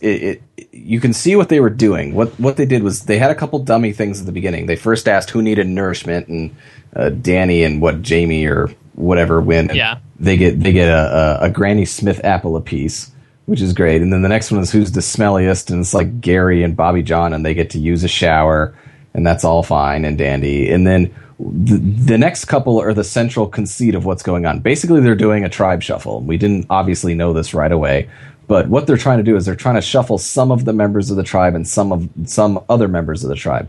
So they have these convoluted ways to sort of get some of the people to switch and not. And this is what Mario is talking about, is needlessly confusing, because the first part is they ask, who needs some nourishment, or who needs to have a picnic? I think is even the question. Like they don't even put any sort of mystery behind the question. They literally say, like, which man and which woman most deserves a picnic afternoon atop a Maya pyramid and will be returning to camp later that afternoon. Yeah, that's literally the question, right? It's that. And then so they choose Gary and Amy. Gary and Amy, and then Margaret and Judd. And Judd. Judd wins, and he's like, "Damn, man, thank you so much, man. I love you guys, man. You picked me for this thing, man." So they come up, and again, a cool Amy moment where she's like, "Is there a friggin' tarantula in there, Jeff?" I love that, because the fact that like Jeff outlined every component of what would happen in that question, and Amy still thinks she's going to get tricked somehow. And Jeff's like, "I wouldn't do that to you." And he pulls out like some chicken and some potato salad and a thing of iced tea, and he's like, "You can't bring any back. Go to the pyramid. Enjoy yourself." So the conceit number one, they get 2 members from the original tribe, from each tribe, Yasha and Nakum, and they get them out of there, and they're going to return to their camp later, so they're staying. So then the next question is, who bleeds Yasha blue? Who has the most tribe pride? Who bleeds Yasha blue, and who is Nakum yellow? Yep, and this is Brian and Cindy. Yes, Brian and Cindy win. So then he's like, all right, so Brian, you're going to stay Yasha, and Cindy, you're going to stay Nakum. Everyone else, we're switching tribes. Oh my God. Steph, you have an opportunity to lose on another tribe. I'm not going to be your friend, Jeff. Well, to be fair, Stephanie never experienced this on Survivor, so by Stephanie's standards, this has never happened in the history of the world before. Yes. But it's funny. I was because Guatemala never really registered with me as a great season the first time I watched it, and it's not something I hate. I don't think it's horrible. I don't think it's boring like Cook Islands. It just never registered with me at the time. And over the years, I've always tried to figure out what it is, because it's got a good cast. There's a lot of good stuff going on. It's got a great location, but it's this episode that always does it for me, because I have no freaking clue what the relationships are on either side after this twist. It's hard for me to relate to this whole thing, and I don't know. Maybe you can put into words better than I can what's going on here, but this episode always throws me off here to the point that I'm kind of disoriented for the next 3-4 episodes. What the heck's really going on? The thing about these post-switch dynamics, and it'll get more complicated on New Yasha than New Nakum, but essentially it comes down to tribal lines, which is not. I think the problem is that it doesn't really focus on the relationships. It more so focuses on all right, it's 3 Nakum versus 3 Yasha. They have to sway one person over, and that's the only storyline. And I think it's tough because, as you said, Mario, you do want to focus more so on these 2 people like Margaret and Judd, they could focus a lot more than they do of Margaret and Judd don't get along, so that's why Judd switches over. But it's more so about they're outnumbered because they just got unlucky, and that's how it's going to carry for the next couple weeks. Again, Yasha gets a little more complicated when they get rid of Blake. That kind of throws a wrench to the plans, but that's kind of how these post-switch storylines run. That's the key. They don't really talk about what relationships there were before that are broken by this. You have no idea how this affects the game. Right, because when you switch up a tribe like that, one of 2 things is going to happen. One, tribes are going to they may do temporary things, in the moment for now, but once merge happens and stuff like that, they are going to default to their original tribal lines, or they're not going to, and they're going to forge new bonds ahead. And both strategies are equally valid. Both things are things that people can do. But I think that what happens is like, and I know I'm getting ahead of myself, but in this game in Guatemala, like, even though they talk about their old tribal lines, Yasha and Nakum, they're going to break those, and they're going to form new alliances from these new tribes, and even heading into the merge. So what basically we're saying is all that stuff in the first 3 episodes doesn't really matter. Yeah. And I think that what you're trying to put your head on is you have this confusing tribe switch because, Gary and Amy and, Judd and Margaret aren't even there, right? They have to come back and, it's a fun reveal that they walk into their camp, but it's like, they're not even there. And one person on the map got to stay on their tribe, and then everyone else had to move, but then the one tribe had more people than the other tribe, so they still had to draw buffs. And it was this confusing sort of merry-go-round, and then they get to their tribes, and then they form new bonds, and you're like, well, what happened? Okay, I saw 3 episodes of this show, and none of that. Okay, so we just got rid of people that were below the Ashby line, and then after that, it's just whatever. Yeah, and it's the only thing I can compare it to. I mean, I'm just going to bring up All Stars, and I hate the fact that I have to fucking talk about All Stars. But like we know, with Boston Rob and Amber get split onto separate tribes, there's all these confessionals with Boston Rob. They got my girl over there. I'm very sad. Like, you understand the ramifications of the twist. There's none of that in this whatsoever. Like, it's just, okay, now it's 4-3 and it's 4-4. And I have to say, it's kind of, for me, it's kind of like watching in the more modern seasons where they split the vote, where everyone just talks about, okay, we'll do this, you do that, we do this, do that, where it's just, you're just talking about each player like they're a number. And that's the thing that jumps out at me when I watch the scene. Like, I just glaze over anytime they talk about 4 versus 4 or 4 versus 3 because I don't care. Like, I want to understand why this is a big deal that people got split apart, how this could affect the game, and there's really no explanation whatsoever. And so that's why I always say this is a twist I would never have used in one of my stories, because it just serves nothing other than to mix names around. It doesn't really change the story at all.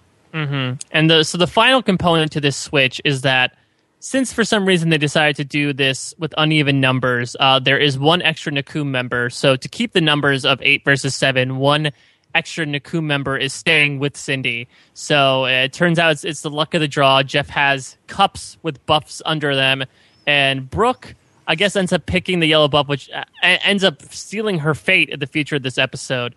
But she's the one sticking on the tribe with Cindy, and they kind of. And I think another slight problem with this switch is that it's a little disjointed. It's not Jeff saying, okay, both new tribes get back to camp, because there's also 4 other people on a Mayan ruin eating a picnic, completely unaware of what's going on. He's like, okay, the rest of you go back to your camp. So it's a little bit of a disjointed situation for these next few minutes. Yep. And thank God Brooke was spared, said no one ever. Yeah. Well, there's that, and I think the thing is that it's very tensionless. And that's a complaint about modern season. Like, I think people look at the strategy involved when people are talking. And, if you like the strategy and the numbers, there's lots of good stuff going there. But if you care about the people and the relationships that they've built, then, a lot of that splitting votes and there's no ramifications there. And I think for the fact that, we didn't get a lot of, Guatemala to this point has not showed us a lot of these tribal alliances so far on Yasha and Nakum, and I think the reason why they haven't is because once this tribe switch happens in episode 4, this is where sort of the game kind of starts in a lot of ways, the strategic part, because this is where a lot of these alliances that are going to last into the merge and post-merge sort of start to form. So they were basically like, screw it, we're not going to show alliance stuff really the first 3 episodes, because the switch is going to happen, and that's where things start, and then we're going to go. And that's all well and good, but this tribal switch is less, there's no tension in it, there's no ramifications to it, it's just something that happens, and it's very messy, and we the viewers are left to pick up the pieces and just move on from there, which is fine and dandy, and we got some really nice character scenes in the first 3 episodes, but if you're looking at the strategical impact of the first 3 episodes, the answer is there is none. Just 3 people went home, the game's going to start now. Mm-hmm. So we cut to the picnic, and everyone's, they're completely unaware of what happened. They thought they're just going on a friendly picnic, and they're toasting, and we get our requisite everyone suspects Gary as a quarterback scene for this episode, where Margaret plays her little game where she asks, like, okay, Amy, are you a police officer? We thought you were a police officer. And, she asked Gary if she was a quarterback. Thank God she didn't ask him what he did 15 years ago, or he'd be cornered. But no, he's able to blatantly deny it once again. Yeah. Oh, I'm a landscaper. She's like, oh. You're not a quarterback? What were you doing 15 years ago? Damn it! No!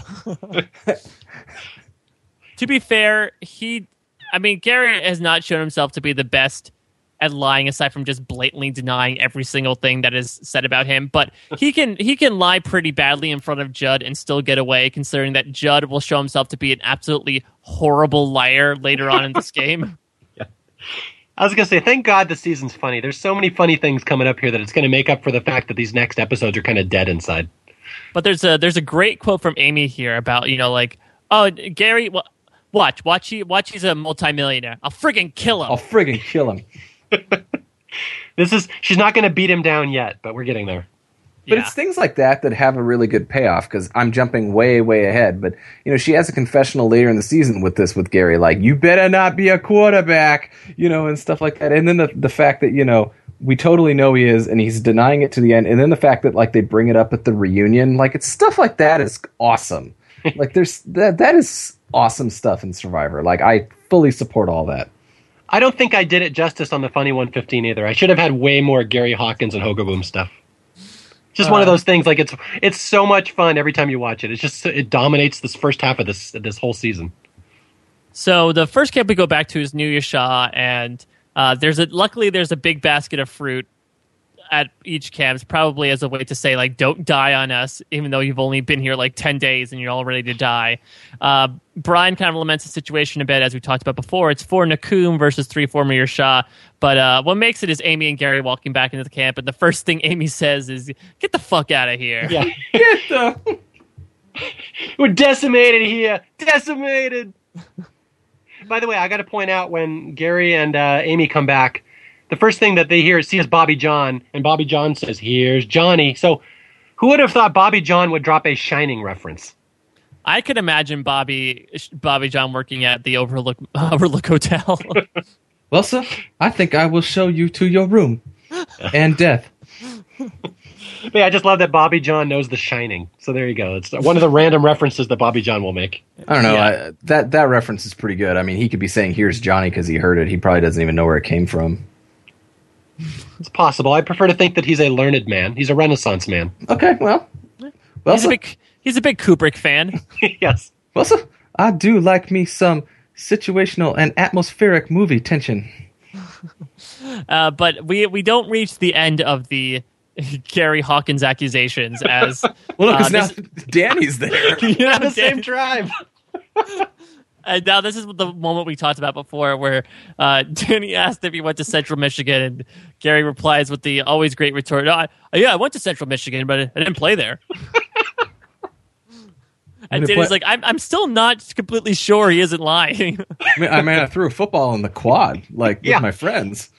Oh, yeah, no, I was on the football team, but I never started. Yeah, I never played. I was actually there. Oh, my God, I love it. But yeah, it's just classic that they're on the same tribe now. And Danny, she knows full well that he's lying, and she's just still needling him. Yeah, I can't imagine how many. I don't know if Danny just let sleeping dogs lie, or if she just needled him behind the scenes for the next however many days until he got voted out. Wait, don't you go home and have sex with Mrs. Hogaboom? Oh yeah, I do that, but I'm not Gary Hogaboom. Yeah, every night I'm having sex with her. But I'm just a man whore. Exactly. Just man Fred Garvin, Hawkins. Male prostitute. Fred Garvin. Oh boy. So we're at New Nakum now, and similar comeback from Margaret and Judd. Though all Margaret can say is "Oh my God," but Judd has quite the opposite reaction. He actually seems pretty fine with it for a variety of reasons. And Margaret understandably does not feel safe because right now they're tied 4-4. But I think Judd said his reaction to the new tribe members was literally, yeah, whatever. Yeah. Well, he had all the males on the tribe. He had Bobby, John, Brandon, Jamie, or Blake, and all them. What is it the word Judd says? They had the whole testosterone thing going on. Male testosterone. Male testosterone. So he's the big guy now. He's the King Kong. He does his little beating on the chest that he's the big stud around Nakum. And then they immediately cut to the howler monkey doing the exact same noise, which is one of my favorite little cuts of the season. Who knew Judd took his lessons from the things that annoyed him the most? It's like Predator. So this is the scene that we talked about before where Steph and Jamie are sitting at the top of the pyramid, and they decide between them that they're going to make the push for Brooke, who apparently is the weakest of the former Nakum members. Again, we have no idea if this is true. We're just going to assume that it is. And Judd sort of walks into the Godfather's office, and I love Steph's logic on this. So, Jamie's like, okay, we should try to sway over Judd, and Steph's like, no, we're both from Jersey. We know a lot of the same things. Yeah, but are they both connected to the mob? What's going on here? I have no idea. Like, are they going to bond over like, oh, that Christie, eh? I'm sure they talk politics. I'm sure Judd and Stephanie spent a lot of time talking politics. But yeah, this is, again, I just have to give credit to Survivor just for this visual of people up on the pyramid overseeing all the little mortals below them. I just love that. Is there any other season that has anything like that? I'm trying to think off the top of my head. There is in like there's some there's some shots of like Earl Island in Fiji of him on top of Exile Island, or like in Blood versus Water when Aris is like sitting on that cliff on his own. It's the big shot while everyone's below him. They have little things like that, but not in like direct eye line like it is now. And they even cut to like Rafe striking up conversations with people while Steph and Jamie look on. Yeah, that's I use that visual a lot in one of my Alaska stories, just because it's something I was always struck with. So it jumps out at me in this Guatemala. It's just really cool, and they use it a lot. You'll see it a lot in this season. So Judd joins the two of them at the top of the pyramid, and they think like, okay, we're gonna have to work Judd really hard, but he just immediately just jumps on board. Yeah, I'm in. All right, what are we doing? The sell was not that hard. No, not at all. And they just make the plan right there of like, Stephanie and Jamie come up with a fake plan to Judd of like, okay, we're going to get rid of Brooke and then Lydia and then Margaret and Cindy. So then it'll be us four, and then we can tell Rafe whatever we want to do. So that's an interesting question for Rafe. I don't know if you know that at this point of like, was that a fake plan, or did he know that Jamie and Steph were like, they thought they were the heads of that alliance, or was he closer with them than they made out to be? He was always pretty close with Stephanie, he told me. Just because he liked hanging around her, she was a lot of fun, and he just knew she was never going to win the season because she was an outsider. So he said they were close, but they were never super close. It was when they got to this part of the game, he realized how necessary she was. So they became super close. From here on out, Rafe and Stephanie are two of the closest people.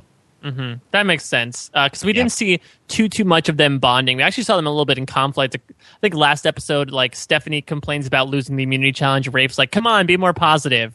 Yeah. And so it's. I guess there's one thing the Switch does. It's like solidify this oddly cobbled together alliance of like Steph, Jamie, Rafe, and Judd. Yeah, that becomes the big one. They're going to be the ones that are going to run the show for a while now. And there's some more great Judd quotes here. Yeah, go for it.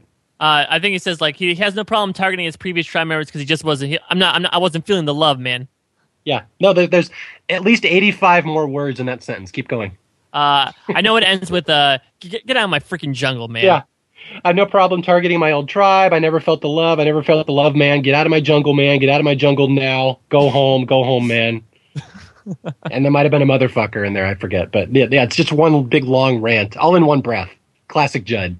I love it, and it seems like I think he probably gained a second wind with having these new tribe members here, and we'll see it later when he's like drinking the beers, and he's like, again, like he said, he's King Kong. King Kong ain't got nothing on him, but like I feel like this is like Judd's renewed spirit in the game, because even though Margaret's on the tribe with him, he feels he's like indispensable. Yes, he is. He's the only like solid man in case there's another challenge where they have to try to pull the other tribe on a rope. Yep. Now that there's no more male testosterone, it's all him.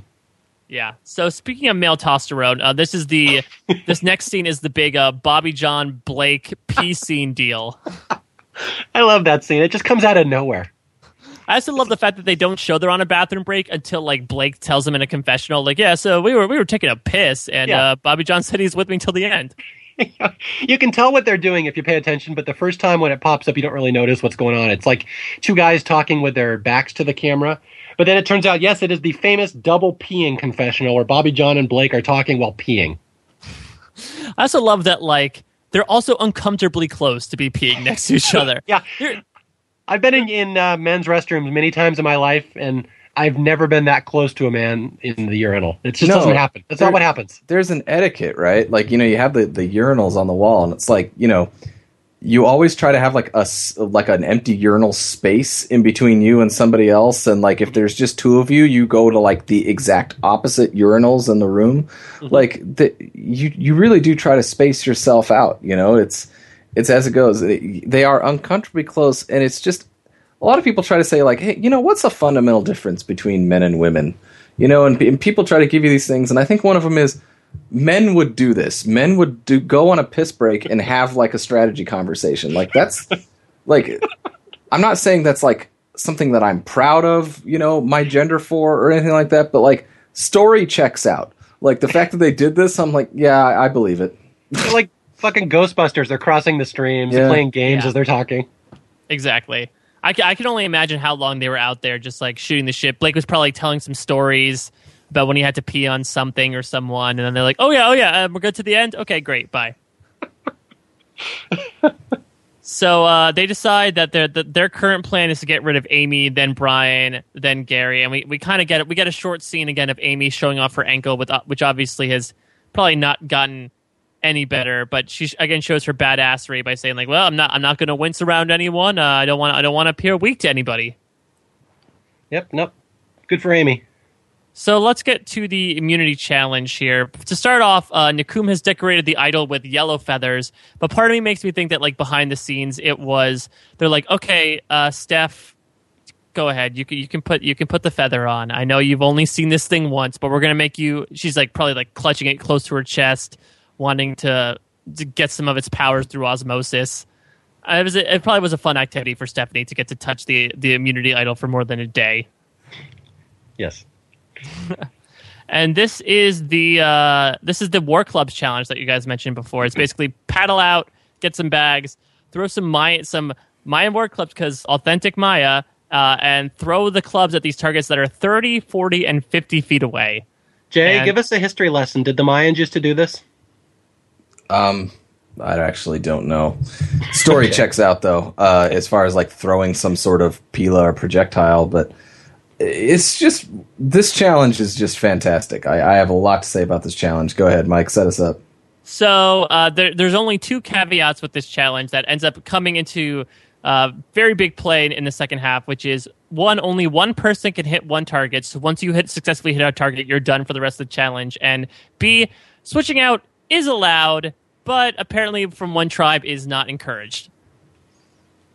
So Jay, if you want to, I know you said you have a lot of stuff to say about this challenge. If you want to take it away, you gotta love. I think this is just, Survivor casts people who are mainly Type A, and that's what creates a lot of the fun parts of this show. But like, this is again, I think that a lot of times people are strategizing, but at the other time, I think there's a lot of overthinking and underthinking going on at the same time. The first part of this challenge is they have to row a boat out there and get the war clubs that are like in bags or whatever. And what's funny is that like I think it's Steph's tribe. It's the new Yasha tribe, right? Or no, the new Nakum tribe. Like, don't they take the lead right away? Yeah, because the boats hit and they just push the new Yasha tribe off course. They push new Yasha off course, and like they get a huge lead going into the thing. But again, it's Stephanie has to be first and like throw the clubs, and she takes a while, you know what I mean? And then she finally gets one and she's good, and then the other guys come, and then it's like Judd's next, and like Judd's like he's not getting it, and they're like, Judd, tag out, and he's like, no man, I'm just gonna get this middle one real quick. Yeah, real quick. And he keeps throwing, and then finally Jamie gets in there, and it's like, man, if Jamie's your anchor leg on something, you're screwed because he's terrible. So, like, it's just a really fun exercise in this challenge because it's like, on the one hand, you're like, why didn't Gary go? No, we don't do that in landscaping. Yeah, exactly.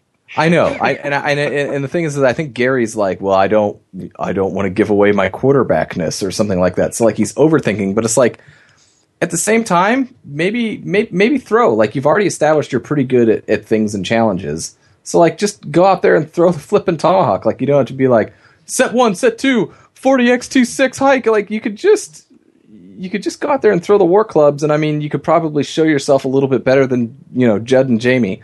So it's like I think that Gary's overthinking the challenge, and then there are people like Judd that are underthinking it. Judd's just like, I'm going to go, man, because I'm really good at damn challenges, man. And he's like throwing the war clubs, and he's not hitting it. And it's like, tag out, Judd. And he's just refusing to tag out. And it's like that sort of stubbornness is going to lose you the day. It's funny, when I was watching the challenge, it looks like Stephanie does a pretty good job. I mean, she gets up there and she hits it in about, the 5th shot, maybe, or something like that. Mm-hmm. But on her early show, on the DVD, Brooke says, no, the reason, Yasha or Nakum caught up to us is because Stephanie, she goes, it wasn't Judd's fault. It looks like it's Judd's fault in the episode, but it was Stephanie. She said Stephanie took over 30 tries to hit that, and she wouldn't back down because she was Stephanie. She had to go first. How many clubs were in those bags? I don't know, but that was what Brooke said. She goes, that's all Stephanie. She's the absolute worst team player you can ever have, and she's just not good at some things, and she won't accept that. So that was where she placed all the blame, and she goes, and they wouldn't show that on TV because they have to keep up this mystique that Stephanie's like this challenge goddess. But she goes, that's what cost us. It was all Stephanie. It wasn't Judd at all. Like, they had already caught us by the time, and we had a huge lead, and it was all Stephanie that screwed up. So just something interesting there that the producers will do to kind of hide and keep Stephanie's mystique alive. Mm-hmm. Well, you can tell, because I mean, you could tell they had a huge lead going from the boat portion, right? Mm-hmm. And Stephanie gets her target down before, in theory, Nakum had knocked down a target. But it's like they had such a lead, and Stephanie was still throwing when Nakum came in. And obviously, with the magic of television, they're not showing all the missed shots of Steph. But like, if you're looking at the timeline, Nakum paddles into shore rather quickly. With all that sort of thing. And so in my head, when I was watching it the second time, I was unaware of Brooke's early morning interview where she said this, but like in my head, I'm like, Steph didn't do well in this challenge. She took a long time to get that target down. Yep, absolutely. The pieces all line up, and it's one of those, the producers don't show you, but you can pick it out. It's one of those, you have to watch more than once to kind of catch that. The interesting thing is that this last matchup is once again Brandon versus Jamie, and I feel like we saw it before in the second episode, and we'll see it again in a couple of episodes with that multifaceted cart challenge. It always seems to be Brandon versus Jamie, and Brandon always seems to kick Jamie's ass. It's sort of like a Tom Bobby John situation from Palau. Just Jamie gets owned every single time by Brandon. And there's also a fun moment after New Yasha wins where Judd just throws down his buff in frustration. Yeah. He's taking a lesson from Stephanie.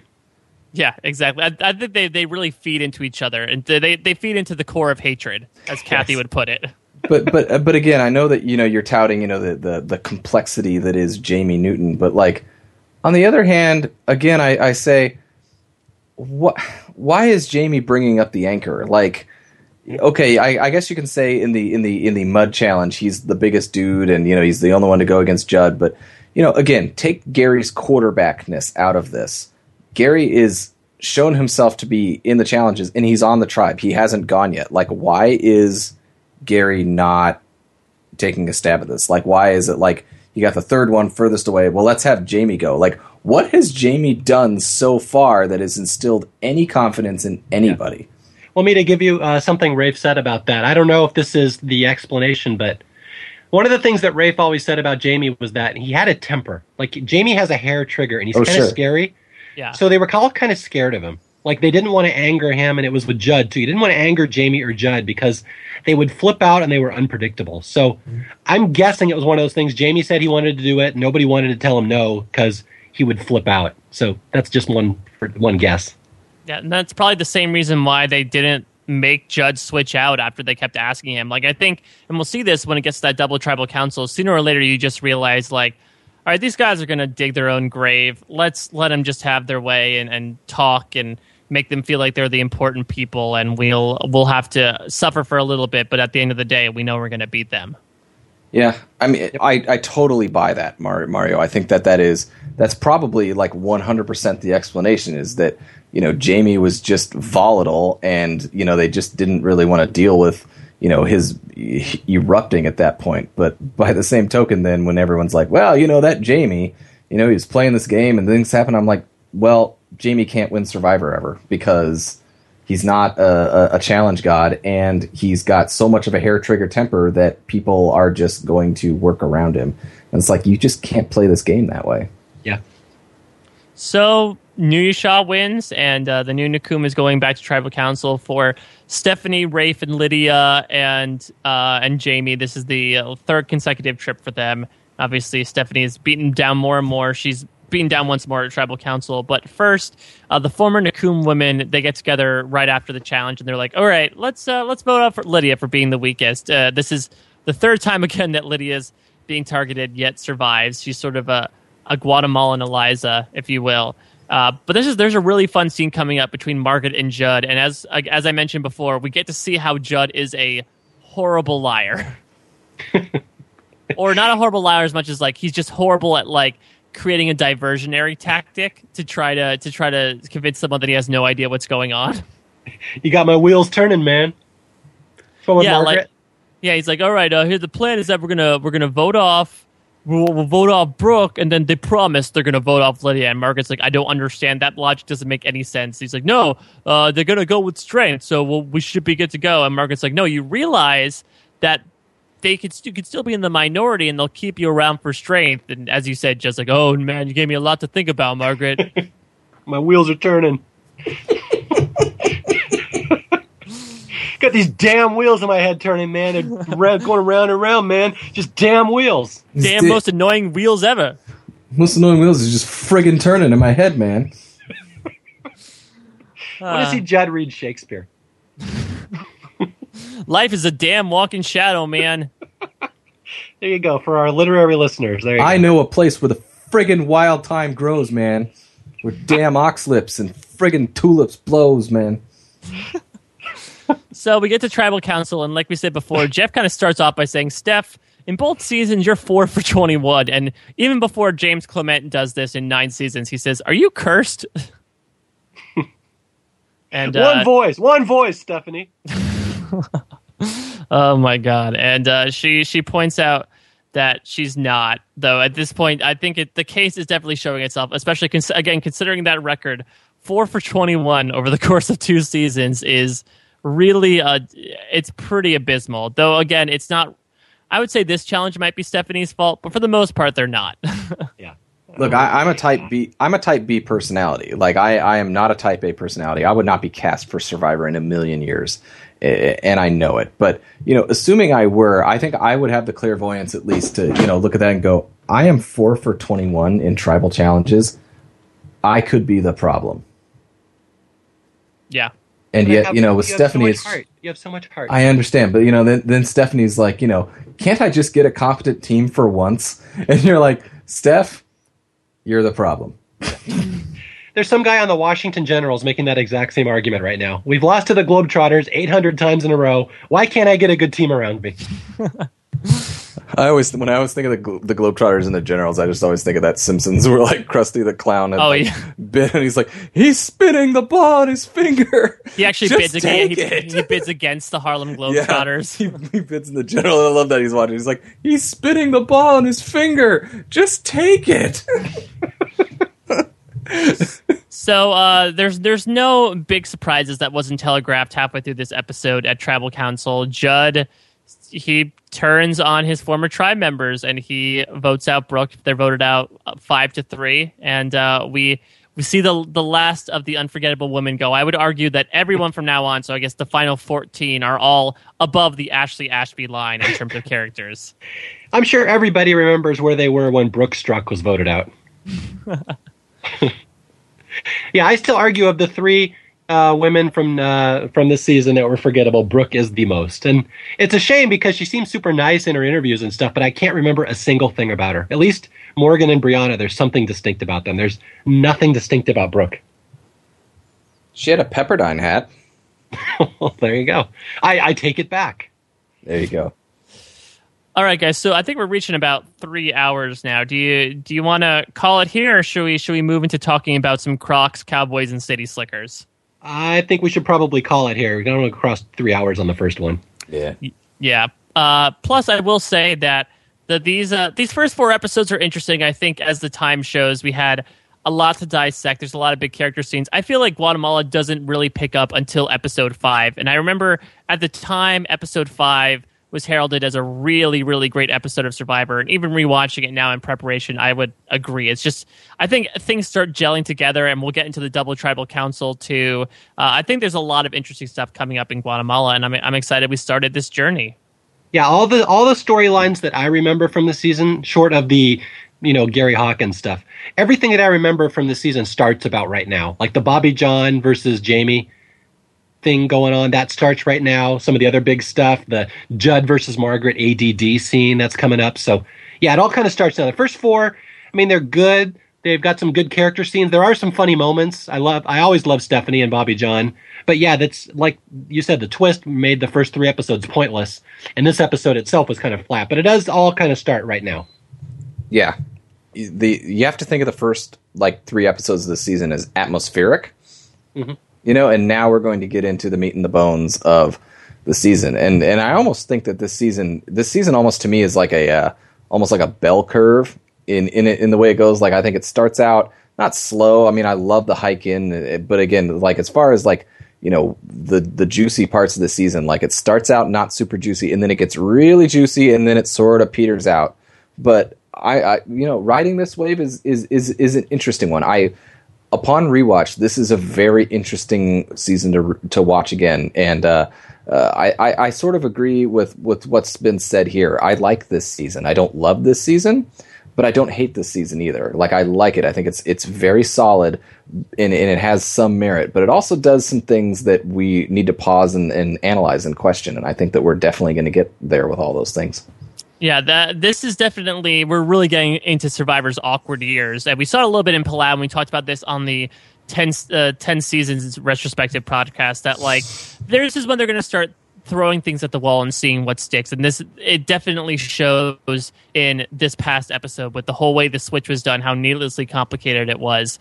And, in a few episodes, we'll see our little friend, the hidden immunity idol, come out. And I know that becomes a huge factor in later seasons. And even in the Double Tribal Council, they have this whole method of individual immunity and the voting that's strange. So there's going to be a lot of fun stuff to talk about, but we'll call it here, and we'll be back soon to talk about some of these middle episodes of Survivor Guatemala. So for the Survivor historians, I'm Mike Bloom.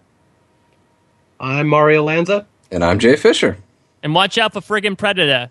And we Brianna, who's a makeup artist. After the first round, she's like this. Her head's completely up her butt. I have to literally pull it out. I'm like, dude, it's too early in the game. What are you doing? Then we have a fishmonger.